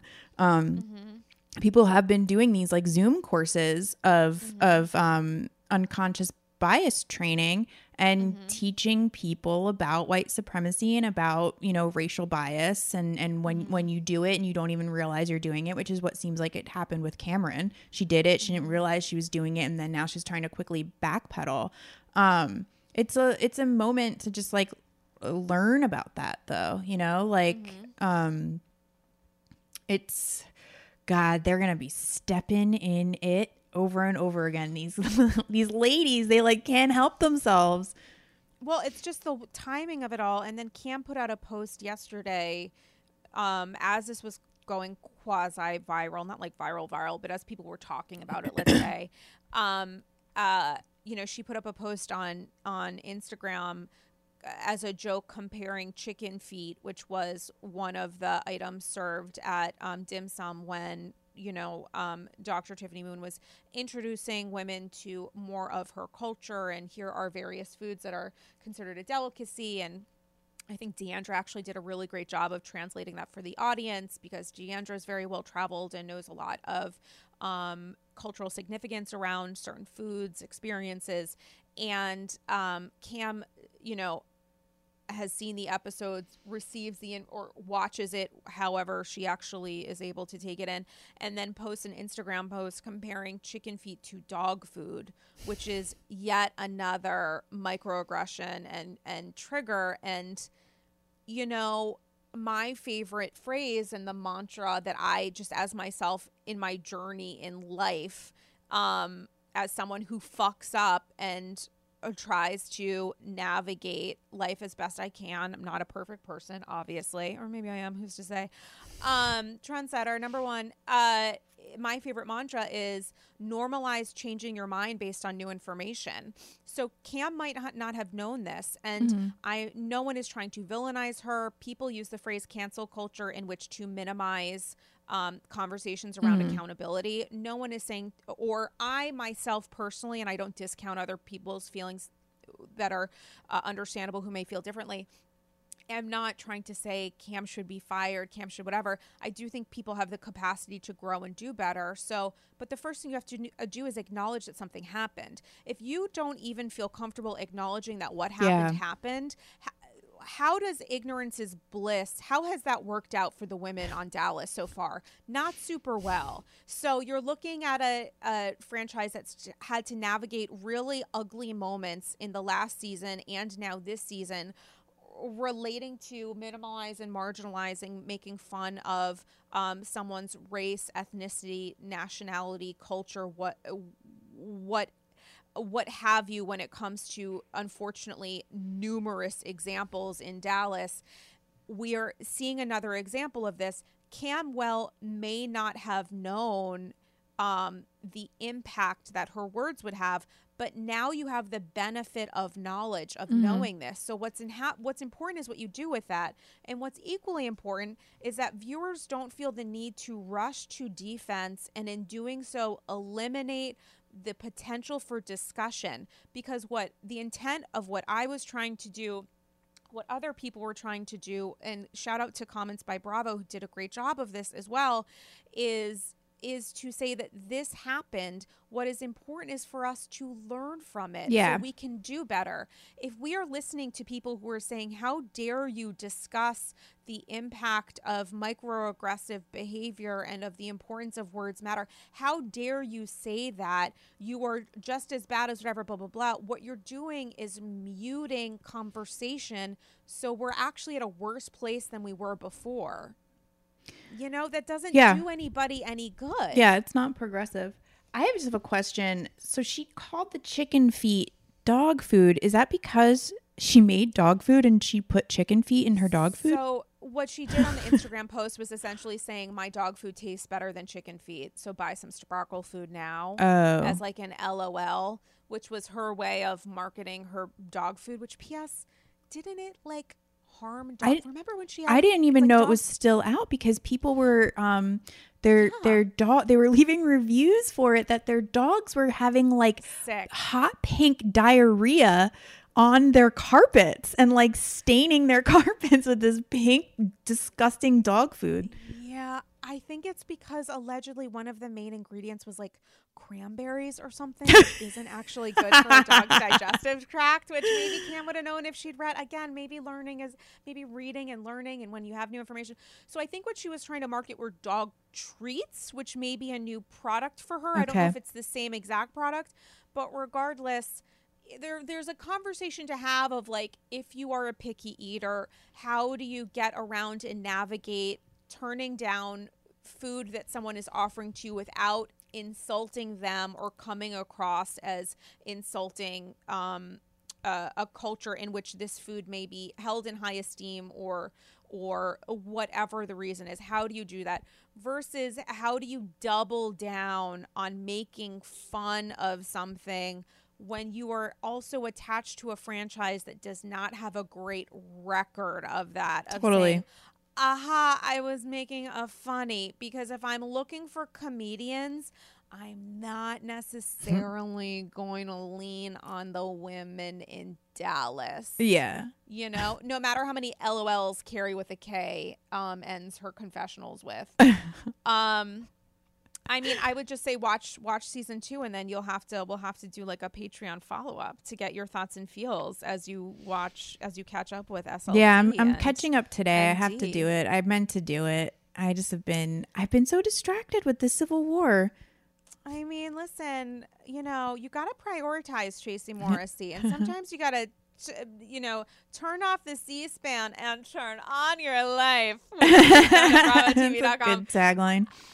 Thank you so much. Speaking of BravoTV.com, shout out to some Bravoholic pals of mine, Sam, Bravo historian, Sasha with the Bravo Breakdown, and Evan Ross Katz, who are going to be guests on Watch What Happens Live next week with friend of the pod, Danny Pellegrino. I believe it's going to be Wendy's episode, just announced yesterday. So congrats to them. It is a very, very big deal.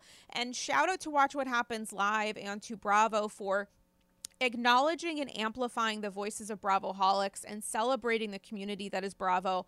I cannot tell you how excited I was when the news came out. These are 3 people that I am constantly talking to, whose voices and opinions I admire most. And, you know, the cherry on top is to have Danny Pellegrino, who we all adore, return to Watch What Happens. So I'm so excited to watch that episode. Speaking of episodes, listen up to that conversation with Ronald Richards, which I'll pivot to next for the second half of this double episode. I didn't get your thoughts on the New Jersey trailer. We do have to record a Patreon episode this week. Tracy Morrissey, I'm going to force you into coughing your way through that magic, because I do want to get your thoughts on Dallas since you listen.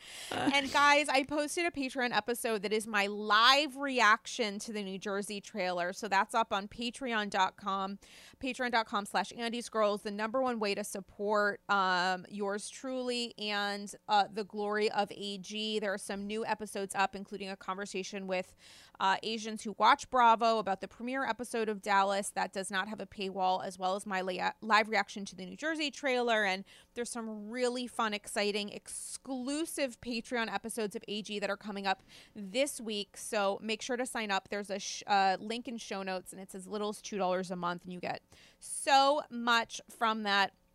And speaking of getting so much from life, listen, I, like many people, am not currently working, unfortunately, because my form of work is event production, and events are currently rest in peace. But, you know, you and I both live in New York City, and we are watching with, I believe, some level of horror and concern at the number of small businesses and the footprint and backbone of New York, of course, is our hospitality industry, as well as numerous small businesses that form the spirit of New York that we all adore, so many of whom, because of the pandemic and unfortunate lack of financial and other means of support, are going out of business. And what I am focused on is figuring out a way to amplify small businesses who are in great need of our attention and support, as I know personally, my personal life, you know, money can be tight. How you spend it is a really difficult decision to make. But if there's a way to support these small businesses, either by giving them your money, buying gift cards, or spreading attention on social media, it's gratefully appreciated. So I'm so excited to launch on Andy's Girls small business satchels. So you guys know Satchels of Gold from listener thoughts and feels. And what I would like to do on some upcoming episodes is amplify small businesses that Andy's Girls listeners love. Maybe it's a company that you own or you work for or you just love to go to. It could be a company, a business, a proprietor, whatever it is that is a small business. I want to hear from you the names of these companies, places, restaurants, whatever it is. Could be in your hometown, a place you visited, wherever in the world. Send me an email at andysgirlsshow@gmail.com with your first name and town, or you can send it anonymously, of course, the name of the company, their social media handles, if those exist, and why they should be considered for a small business satchel. What that satchel will be a shout out for me on a future episode and or a gratis ad. Please note if that company or organization is run or owned by a woman-led, person of color, or a family-run business, because I want to make sure to do my very best to amplify organizations, companies, businesses that matter. One of my personal favorites is Pippin Vintage in Chelsea, which is a gem of a jewelry store run by a guy named Steve, who I love dearly. I'm walking there now. My favorite thing to do right now when the weather is okay is to walk from the Upper E to Chelsea through the East Village and take in as much as I can of New York safely. And, you know, Pippin's my favorite place to go to. So guys, if you want to just see some sparkle and a lot of fun, you can go to Pippin Vintage Instagram at Pippin Vintage or their website, pippinvintage.com to see and check out one of my favorite places. I'm going to put up some social media when I check it out today, because I think that's, you know, it's just a little bit that I can hopefully do to elevate some companies that need some attention. It's a very nice thing to do. Oh, my pleasure. Guys, email me your small business satchels. If you can email them to me, that's preferred over DM just for this campaign, because it's easier for me to track and organize. Tracy, with no notice, having given you no information that I was doing this, is there a small business that you would like to shout out? A restaurant or Organi? That's a fun organization company. A restaurant or Organi, which is a new word that I've created. Oh my God, maybe I could be a Dallas housewife pulling things out of my ass that don't make sense. A place that you like to go to here in New York or wherever else, something that, you know, means a lot to you or you've had a great memory? Yeah. The Commodore is a bar and restaurant in Brooklyn in Williamsburg. They make the best buffalo chicken sandwich. It's so good. And they have the best queso. Their nachos are awesome. And they used to not do delivery before, which was always kind of shitty for me. But I would always go there, but now they do delivery and they're so good. They're on Caviar. Oh, great. If you want to order. They've been able to try to adjust and pivot as best they can. Yeah.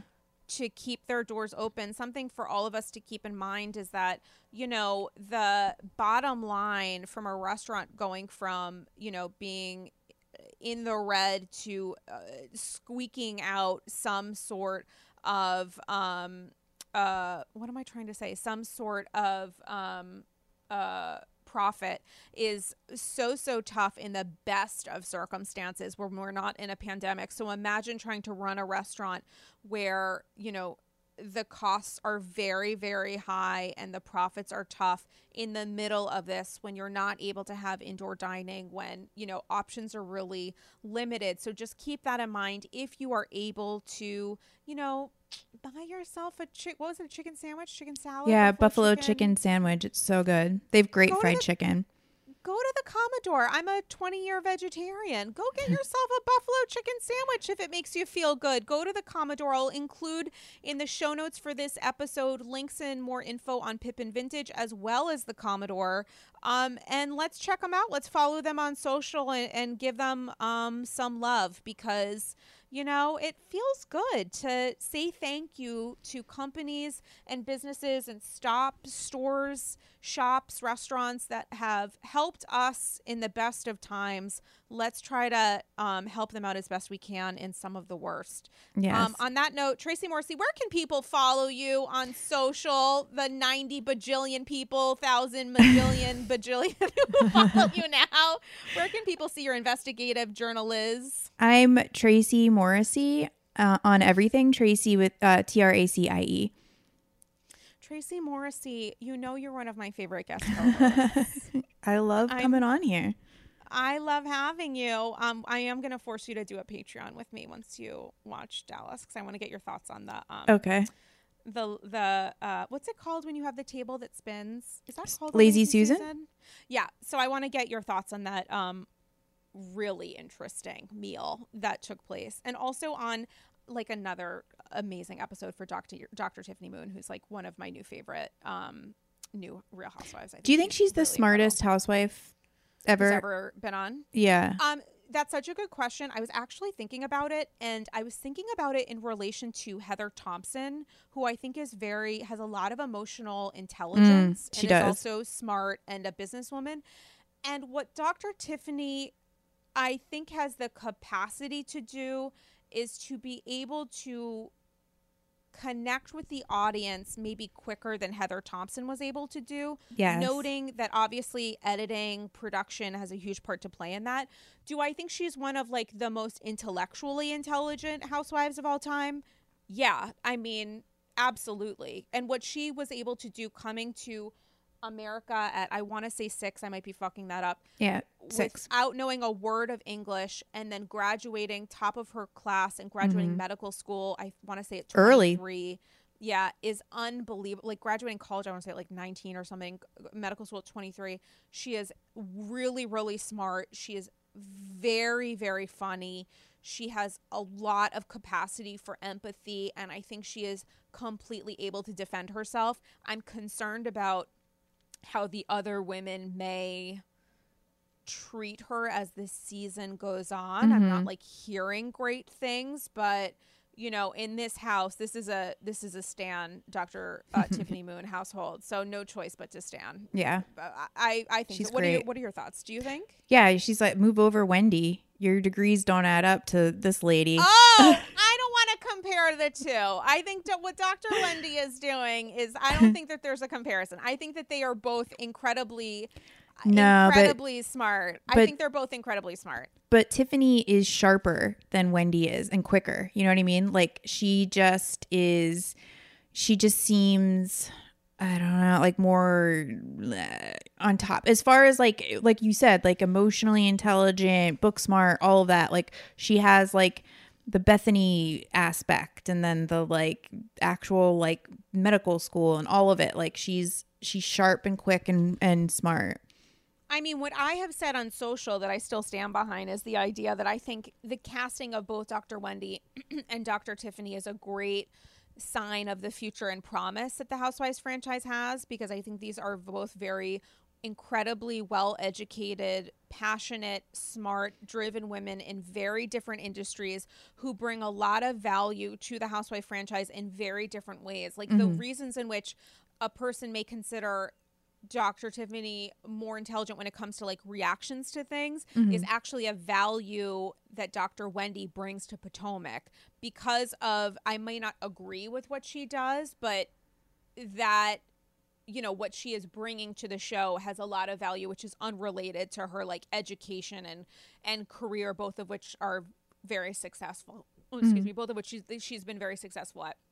So I do want to say, like, you know, looking at, you know, the booking of Bravoholics and Watch What Happens, which is so great, and the casting of these two women, both of whom are women of color at the top of their fields, who are now joining Real Housewives, a franchise, an idea that has been critiqued in the past for showing aspects of women or stereotypes of women that may not be helpful.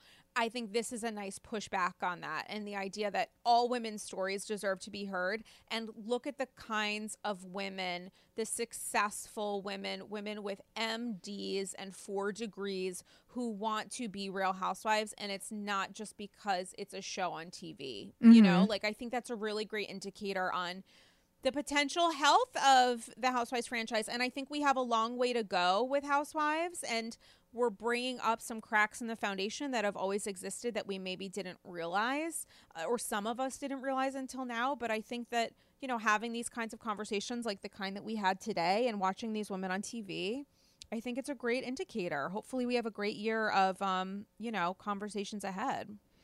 I think we will. Amen. Tracy Morrissey, guys, follow me on Instagram at Dame Galley. You can see the cam video that was posted on Watch What Happens, and if you're following me on IG stories, I'm sure I'll repeat it again, the video from last season, and so much more, polls and yada yada. And always appreciate the follow, which really helps AG quite a bit. So follow me on Insta at Dame Galley, patreon.com/AndysGirls, links in the show notes to Pippin Vintage and the Commodore, Pippin Vintage in Chelsea and the Commodore in Brooklyn. Send me your small business satchels. And guys, enjoy my conversation with Ronald Richards on this 900-hour double episode of Andy's Girls. Your lucky day, and it was certainly mine to talk to Ronald Richards. Enjoy that conversation about all things Girardi now. Okay, you guys, this is a very special little chapter for Andy's Girls, one in which I have been fascinated, so I'm so excited by the guest who is generously joining me now. Ronald Richards, the attorney with practices in LA and DC, who shares insights on national cases and is a former NBC News paid legal analyst who came to my attention because while I'm not on Twitter for mental health reasons, because it's a fascinating place to play, I've seen many Bravo accounts, including, in fact, mine, amplifying tweets and social media as Ronald Richards has covered the Tom Girardi case. And so I'm so excited to do a little bit more of a deeper dive with him now. How are you, Ronald Richards? I'm fantastic. I feel like you could be a Republican running for president in 1980 with a name like Ronald Richards. That's like a classic old school. It feels like you were born to be a lawyer with that name. Well, it was either that or business school, but initially I didn't know how to do calculus very well. Yeah, well, some of us never learned. So there we go. There goes that MBA I was never looking for. So listen, I'm so thankful that you're joining me today because the Tom and Erika Girardi of it all has deeply captivated the Bravo audience. And Andy's Girls, the purpose of the podcast is to really talk about the psychology behind the behavior of these women that we watch on TV and to get more of a deeper dive into understanding why these women decide to do the things that they are. And for many shows under the Housewives canon and many of these franchises, there is the idea of conflict, there is the idea of stakes, and in many ways, fraud has become an element for many of these seasons. Maybe not necessarily a question of legality, but certainly is this marriage that you're presenting as something loving and real, really that, are these friendships that are being purported to be, long-term and like soul sister kind of, relationships. Is that really the kind of friendship that we're seeing play out? So when the legal court system gets involved, it is not necessarily out of the norm of reality for Real Housewives at this point, with Teresa Giudice being the largest example. But it is a shock to the system because most of these women show themselves to be women of incredible means and wealth. And, for the Erika and Tom Girardi of it all to happen on Beverly Hills, a franchise that's really known to be, at the higher echelon of wealth and access, it is in fact still a shocker. Did you know anything about, the Real Housewives when you began embarking on the journey of covering this case? Well, yeah, I knew some of the players that have been on the show over the years. It's been a long-running show, but I've always known that none of them live in Beverly Hills, and I represented Russell Armstrong, and his wife was Taylor Armstrong. So I was involved. Unfortunately, he took his own life, and so I was very involved in defending him. He was a really nice guy, and I dealt with the show tangentially at that time, but. That's what made the motivation to expose the fraud more justifiable, because of the false public persona that was being perpetuated on the show. And, I'm sure that we don't want to wade into these waters considering your relationship with Russell, but one would argue that Russell seeming like a nice guy, which he did a bit on Beverly Hills, is a sort of a window into the idea that not all of this is real, as there were some very serious and difficult challenges coming from Taylor about the ways in which her marriage was potentially quite abusive before, Russell killed himself. So it is an example, albeit one on definitely an end of a spectrum of, you never know what's actually going on behind, the intimacy of somebody's house. And I can't imagine working on a case with someone that captured the national headlines and obviously ended in what I think everyone would conclude to be, a tragic turn of events, how that can color your view of the Real Housewives world and of the idea of unpacking in the court system what we do and do not see on reality TV. Did you have any interactions with Tom or Erica before this case? Never. Okay. So for many of us, we knew Tom Girardi as the older husband, incredibly wealthy husband of his wife, this Real Housewife, who in her free time had created an alter ego, pop star performer. And so for those of us at home watching, there was perhaps no bigger shock than to hear that one of what appeared to be the wealthiest Real Housewives couples was in fact mired in so many legal entanglements. It's been kind of shocking to see. Is there a way for you to kind of recap the case as it began and where it stands now? Yes. The case sort of began when I'm usually contacted by a lot of people when there's attorneys that are committing various issues. I've tracked other attorneys that have had problems in the Southern California area, and I've covered them. So I started getting whispers that Girardi wasn't paying their clients timely. So I started looking into some open cases where he was making payments on settlements, which is very strange. Usually when you get a settlement, you deploy the entire settlement. You don't start financing the payments to your clients. So my antenna went up that something was wrong. And then I started realizing there was a bunch of civil cases against him. And then I noticed a lot of judgments from finance companies and clients. And I then knew right away that a lawyer of this caliber was hemorrhaging because these were just too many judgments and too many allegations all saying the same thing.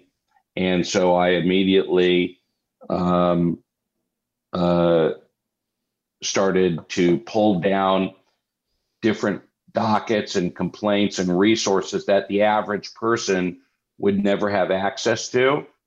And I felt that the public needed to be aware of it because this would then generate a collective response. And so I got some of my firm's resources to donate to this cause so the public could be informed, because a lot of times when you inform the public, then more victims come out of the woodwork. And that's exactly what happened here. So I felt it was a noble pursuit to get this thing aired publicly so we could discuss it in the public forum.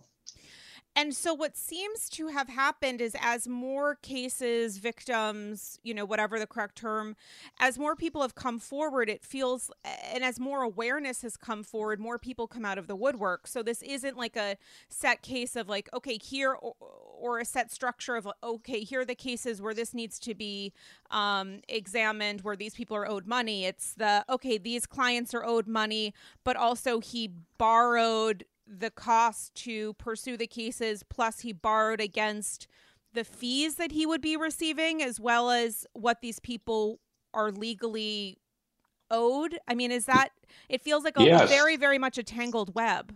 Well, it's like, I hate to use the word Ponzi scheme because that's what everybody kind of knows, but they don't necessarily understand a Ponzi scheme. Mm-hmm. But let's just say in the big 30,000 foot picture for listeners, it's like if you borrow money of any kind on your assets to pay other lenders with that money, ultimately it turns into a Ponzi scheme because your only source of new income is the leveraging of other assets. In a traditional Ponzi scheme, you're bringing in new investors, but you could also have a Ponzi scheme if you're borrowing or encumbering assets that aren't yours, like the client's portion of the settlement fees, which then explains why he was making payments to the clients on their settlement. And that sort of structure where you stagger receivables to your own creditors or clients is also a type of a Ponzi scheme. So that's why the minute you saw a symptom like that, a trained eye like myself or any other experienced attorney would know that something's wrong. And that's what then triggered the lawsuit in Chicago by one of Girardi's co-counsel that had joint clients. And it also triggered the contempt proceedings in Chicago, which then, once that occurred, I knew he would have no explanation other than to take the fifth, meaning he would feel like his explanations would incriminate himself, or he would take this surprising turn and claim he has dementia. And, now it's metamorphosized into he needs a conservator by his brother, who's a 61-year-old dentist. So what's happening now is, has Tom not responded to any of this? Is that true? He hasn't shown up to any of the except the contempt proceedings. He did respond to the contempt in the sense that he showed up with his lawyer, who indicated she couldn't communicate with him. And so now he, at one point, including like up until extremely recently, he was trying to say, or his counsel or family was trying to say, that he didn't have the mental capacity. He'd lost his short-term memory, which funny how that works out, which the judge did not respond to well. Is that in fact the case? Yeah, his brother made what we call a legal Hail Mary. By the way, I misspoke. His brother's 77, not 61. I'm sure he appreciates being 61 for however many minutes that lasted. I'm not going to get sued for defamation by making him younger. I'm not worried about that. So, his brother tried to file a request for an extension to respond to the involuntary bankruptcy petition that was filed because the judge had ordered an interim trustee. But when the judge saw that he was going to claim that his brother needed a conservatorship, that was so outrageous, so ridiculous. If in the context of, I spoke with reporters yesterday that had called Girardi yesterday in response to my tweet, and he was in the middle of a mediation. And I have video of Girardi within the last 2 months doing an interview, and then I have divorce petitions signed and affidavits signed in other cases within the last 3 weeks. So if you ask me, do I believe for a second that this is a viable defense or this is going to work? I don't. And it's not a viable defense, but it's a sign of desperation. I mean, it's creative. I'll give him that. I mean, he is 81, but to suggest that he looted $50 million or so, but it's all because of a mental defect is preposterous. And how much money is it? $50 million in total that he's essentially stolen or mishandled? It's more than that, right? Well, it's like I counted 35 million of creditors, but there's other assets that he allegedly had that he says he doesn't have anymore. So I don't know. I mean, he's looted his estate of at least $50 million, but I have $35 million of people he owes money to, and a lot of them are clients. I mean, it's an incredible, staggering sum. I don't know of any lawyer in Southern California history that's defrauded his clients for more money than this. It's a staggering sum, and it's many clients because of the nature of his practice, which is class actions. Are these people ever going to get their money back, and where would that money come from? Well, it could only come from the firm's share of the profit on incoming cases like the Southern California gas explosion cases. Right. The problem, and I reported on this, is it appears he's leveraged those cases already with, $10 million loans. And that gas case, correct me if I'm wrong, but there was the potential that Tom's clients themselves could get back as much as like $1 billion or something. But that's if they win. That's if it's settled in that way. And then the question becomes, I mean, was this what he was? Did this case like fall into his lap? How many years had he been working on it? Was his completely insane or whatever however you want to describe it, was his warped thinking that this will all work out because I have this, like big kahuna style case looming, and just as long as I win that, I'll be able to settle, the years of deception? Well, I can't get into someone's mind, but I can tell you that every fraudster I've ever represented or sued has the same sort of philosophy. Everyone's heard the expression, you rob from Peter to pay Paul. Right. It's the same philosophy. He figured, okay, I've leveraged everything, but when I get my next settlement, I'll pay all those people back. But what we call it, eventually the music stops and you can't keep this house of cards propped up any longer. I mean, eventually the new settlements don't allow you to pay the old creditors. So that's what finally happened. I mean, Madoff did it for years and years and years. Girardi has done this shell game apparently for at least 5 or 6, 7 years. Do you think it began after Erika joined the Real Housewives? And if so, or regardless of your answer to that, do you think that some of the pressure of her being on the Housewives and presenting herself as a woman of extreme wealth added pressure to Tom to keep up the mirage, or would this have happened regardless? Yes, I think that these shows, the problem with these shows is they rely on the human characters to create the content, and it's natural that these are all successful, competitive people, maybe not as successful as they lead on, but they all try to outdo each other, and then they get the juice of the TV. I mean, my good friend Gloria Allred, who I respect a lot, there's not a microphone that she hasn't liked to be in front of because she likes it. I mean, a lot of lawyers and a lot of people like being in front of microphones. You know what I'm saying?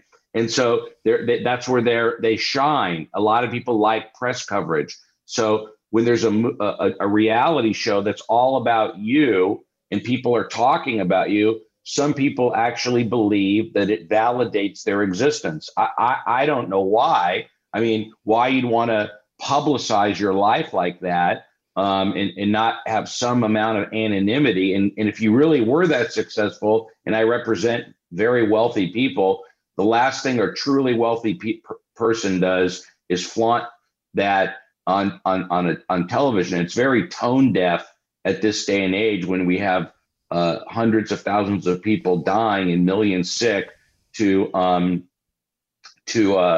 put this, out there like that. But, there's a difference between entertainment and cultural insensitivity, and then using that entertainment to try to justify a grotesque theft of your of your fiduciaries.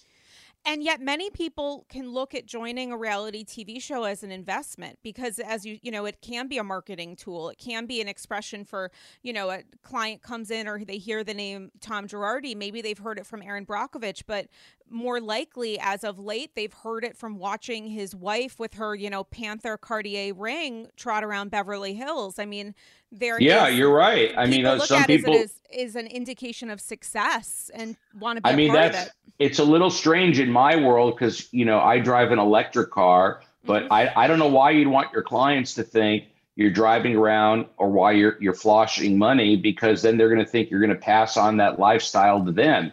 I don't know. Everyone has their own way of doing things, but lawyers are generally conservative. And I don't think it's a good business model to be a flashy lawyer. I think that it's good to be articulate, well-read, and aggressive, and represent your clients. But I don't think it's good to floss the economic success you may or may not have because you won some big personal injury cases. I don't think that's a good strategy in the long run. And it certainly didn't work for him here because he came up with an inability to feed his lifestyle. Yeah, it feels like some people look at it as like the trickle down economy, which, you're looking at someone, you're, Susie Q watching TV and you're watching this person and maybe you have a case or maybe you don't. You're watching this person flaunt their enormous wealth and you're thinking, oh my God, if I hire that person to work with me, to work for me, to represent me, maybe I will be able to access a small amount of the wealth that they seemingly have because I'm watching it, every Tuesday at 9 or whatever time Beverly Hills comes on. It's the idea that one day maybe some of this will be mine because surely this is real, not only because I'm watching it on television, but it's been co-signed by a network. And an idea of this show of being, filled with, certainly in Beverly Hills, where, as you said, most of these women don't actually live there, but filled with women who have the kinds of wealth that we're seeing on their hands, in their hair, around their necks, in the shoes that they wear, the dresses that they wear. So watching that combust is in real time has been really fascinating. And as you've said, we're at a different time as a culture right now dealing with civil unrest, a global pandemic, insane, financial pressure on so many of us. And to watch this play out, it does feel there is a little bit of an element of like, not revenge, but, and I don't think karma is the right word either, but it is the punchline to a joke that we didn't necessarily see coming, but one that has led to like more than a couple chuckles, because this is a couple that on television, I mean, Erika Girardi has always presented herself as a woman who like, don't hide from reality. You've got to show yourself. I'm showing exactly who I am. So for this to happen to someone who comes off as a little bit cold, but has been able to market herself as like, I'm really myself, this is me, is so wildly hilarious to so many Bravo viewers watching. Yeah. That's true.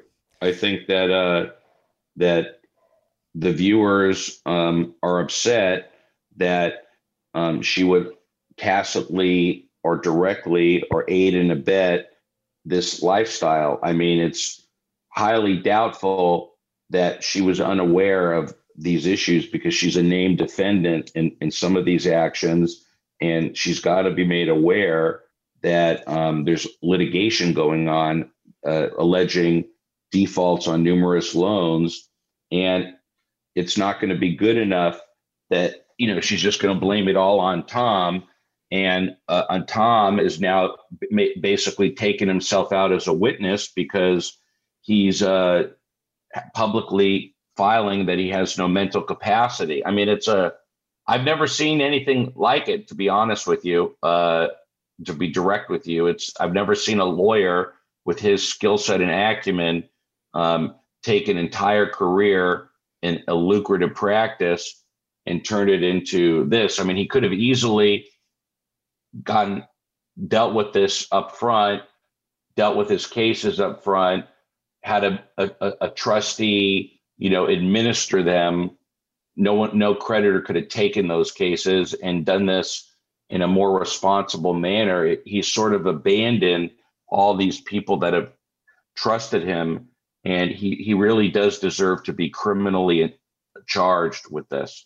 And he's deserted them because he thinks that will help his case of saying like, oh, I don't even know what day it is, or he's doing it's called the ostrich. Sometimes people have an ostrich defense. They stick their head in the sand and they figure it'll all go away. I mean, when I used to do a lot of narcotics cases, in a different lifetime and 15, 20 years ago, when I would tell the defendants, hey, this is your exposure, they would sometimes just stare off into space and, realize, why was I driving with 5 pounds of this substance that now I could look at 10 to 20 years in prison?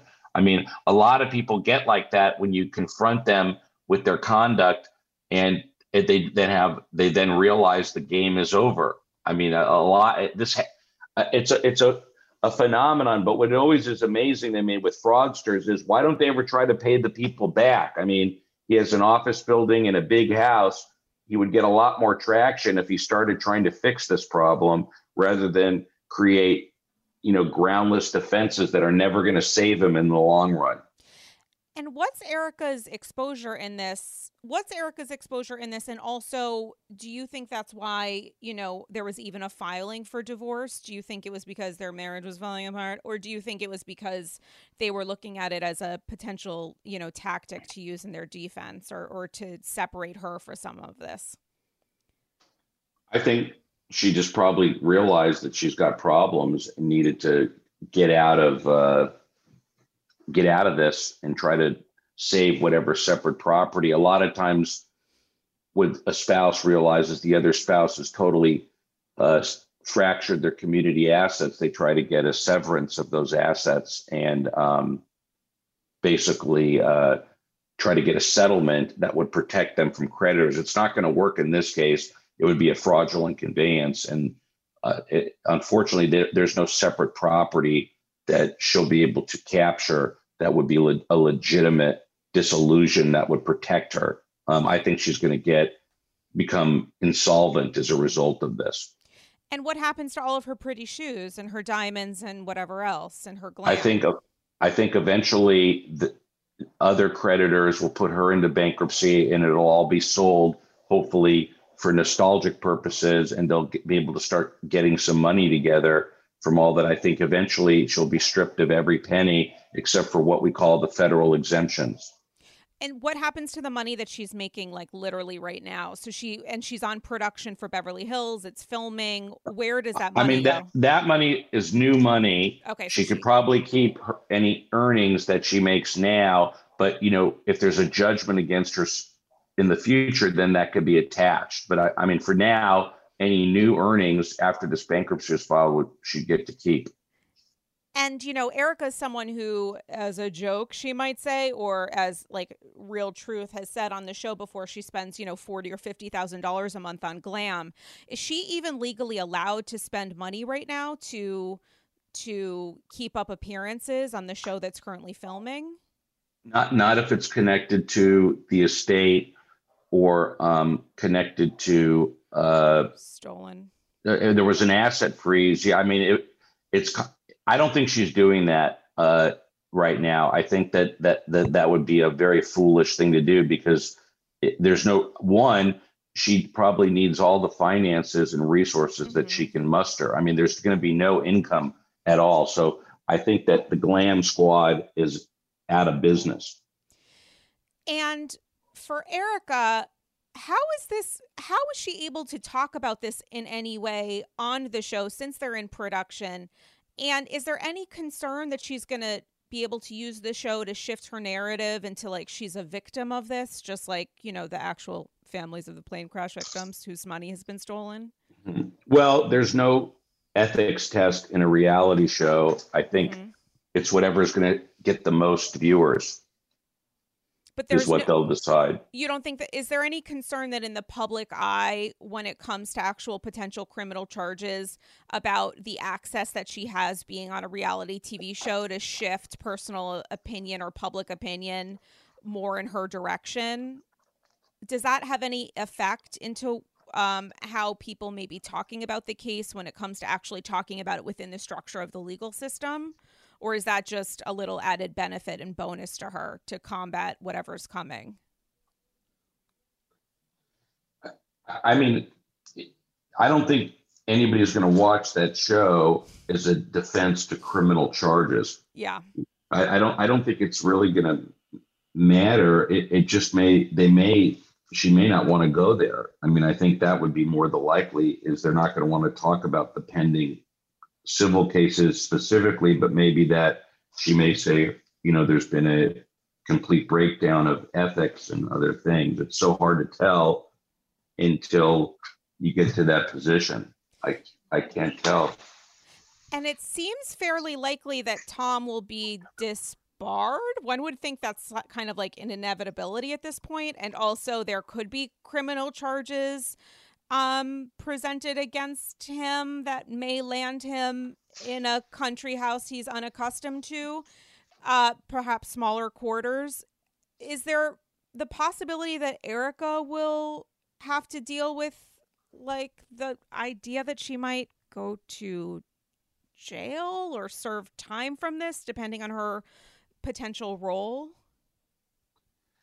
It's hard to say right now, because the trustee will start seeing if there's been large transfers to her. If that's the case, she's going to have a lot of problems. If there isn't any large transfers to her, then I think criminal charges are going to be less likely.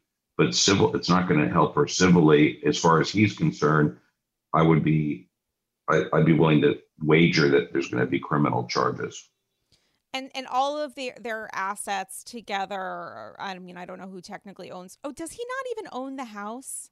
No, he owns it. He's owned it since the 70s. Since the 70s. So, and all of that is essentially now gone? Like, at what point? No, he still owns it.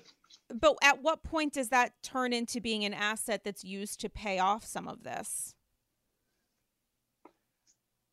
Well, the trustee, it's under the bankruptcy estate now, because there was a permanent Chapter 7 issued yesterday. Okay. So the trustee is in charge of it. It's part of the bankruptcy estate. He'll probably sell it and pay off the secured lien holders, and then the equity will go into the bankruptcy estate. And just to ask, for the victims of this, people who have obviously already been an enormous amount of trauma, received, by the court system, X amount of dollars as a settlement, and now found that money has disappeared. What's the likelihood that they will receive that money back, and how much of it? I mean, it doesn't look likely that they're going to get a lot of it back, because of the fact that I didn't know until I kept investigating that he's already leveraged the pipeline of remaining income, which is a huge problem. And you yourself were involved with someone who had appeared on Beverly Hills by representing at one point Russell Armstrong. You're now watching and reporting on the Girardi case. Has that changed at all your opinion of the importance and impact of these kinds of reality TV shows, just in watching, what can go wrong, and how the power of being on reality TV sometimes can act as a little bit of, it can really handcuff you to the idea of a lie that you're trying to sell, Well, I think that if you put yourself out there as a public figure, there may be people in the public that are going to call you on it, and you need to be ready to deal with that scruple, in that investigation. But there's nothing wrong with reality TV in the sense that it's entertaining for people. And, but it's called reality TV and not fake TV. So people need to be prepared that if you have a professional practice and you're doing these things, that there may be someone that's going to do some public research into you and realize that what you're doing is not okay and it needs to be stopped. It needs to be simplified and repackaged so the average busy person could download that information and have a discussion about it, and then possibly not have it happen to someone else who may be similarly experiencing another lawyer somewhere else or another fiduciary not giving them the right information. And they may say, hey, I read about this online with Girardi. This doesn't sound right to me either. And they can use that knowledge to prevent a future crime or fraud. So there's another therapeutic benefit to all of this, and that it educates people on what fiduciaries or lawyers should not be doing. Absolutely. And I know that my dad will get a kick out of this conversation. He's a longtime litigator in Rhode Island. So I haven't asked him about the Girardi case because he has literally no idea about any of these people involved. But I'm sure it is wild to be in your position, having spoken out, been in practice for so long and spoken about different cases on the news, to now be following this and, in a position where you're really helping lead the conversation. I think it's, really appreciated by a lot of people in the Bravo community who are looking for real information, because the reality behind Erika's life on reality TV is that it is incredibly likely we're not going to get any truth out of because of, whatever her team is, counseling her with, or because she just refuses to. So it's important to have the ability to access this information and understand, the grave consequences and the reality of this situation currently. And I'm curious to see, what will happen next. Do you have a timeline of how long do you think this is going to take before there is, at some point, some sort of resolution, albeit not necessarily the justice people are looking for? Well, there's a lot of transfers. It's going to take time. It's going to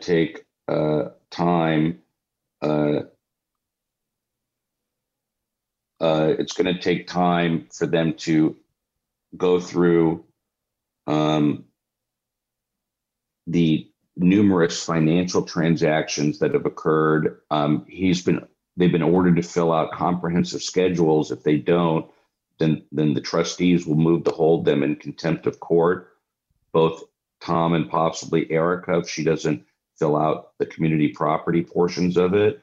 And they'll take exams to try to get this information. So a lot's going to happen in the next few weeks, but to actually go through the accounting is going to take 6 months. Wow. Well, I would love to have you back on Andy's Girls to get your thoughts, when we have the next series of news. And in the meantime, I highly encourage people to follow you on Twitter, because you're constantly giving updates and you're able to kind of translate the legal for so many of us in the public who aren't necessarily aware of, the necessary summary that we need of what's going on to kind of translate that for many of us. So what is your Twitter handle so that listeners can follow you and get kind of updates in the case?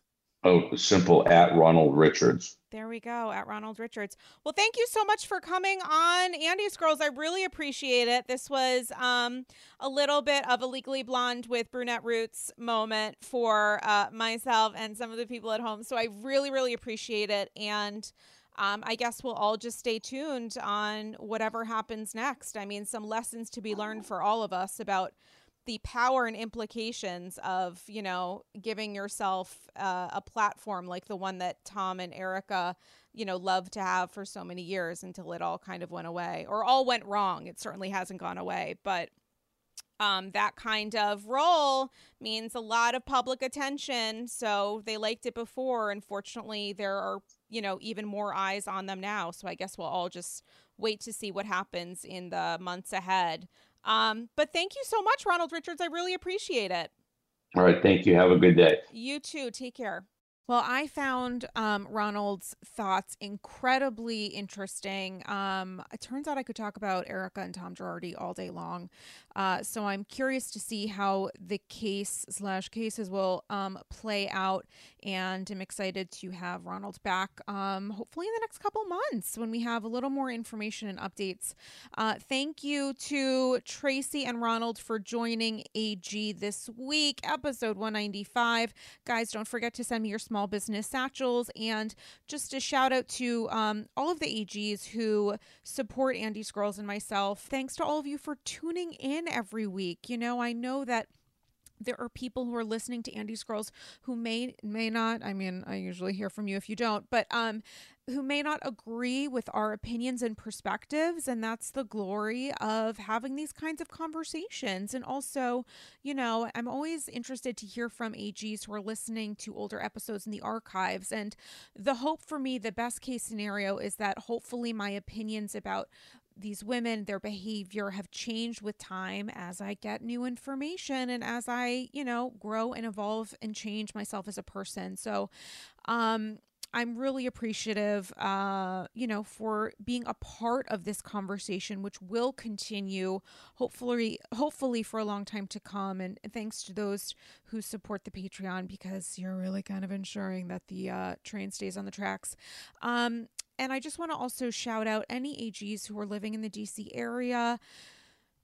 We're looking at maybe a pretty tough couple days just in terms of stress and concerns about safety. I'm thinking of you. I'm sending you love.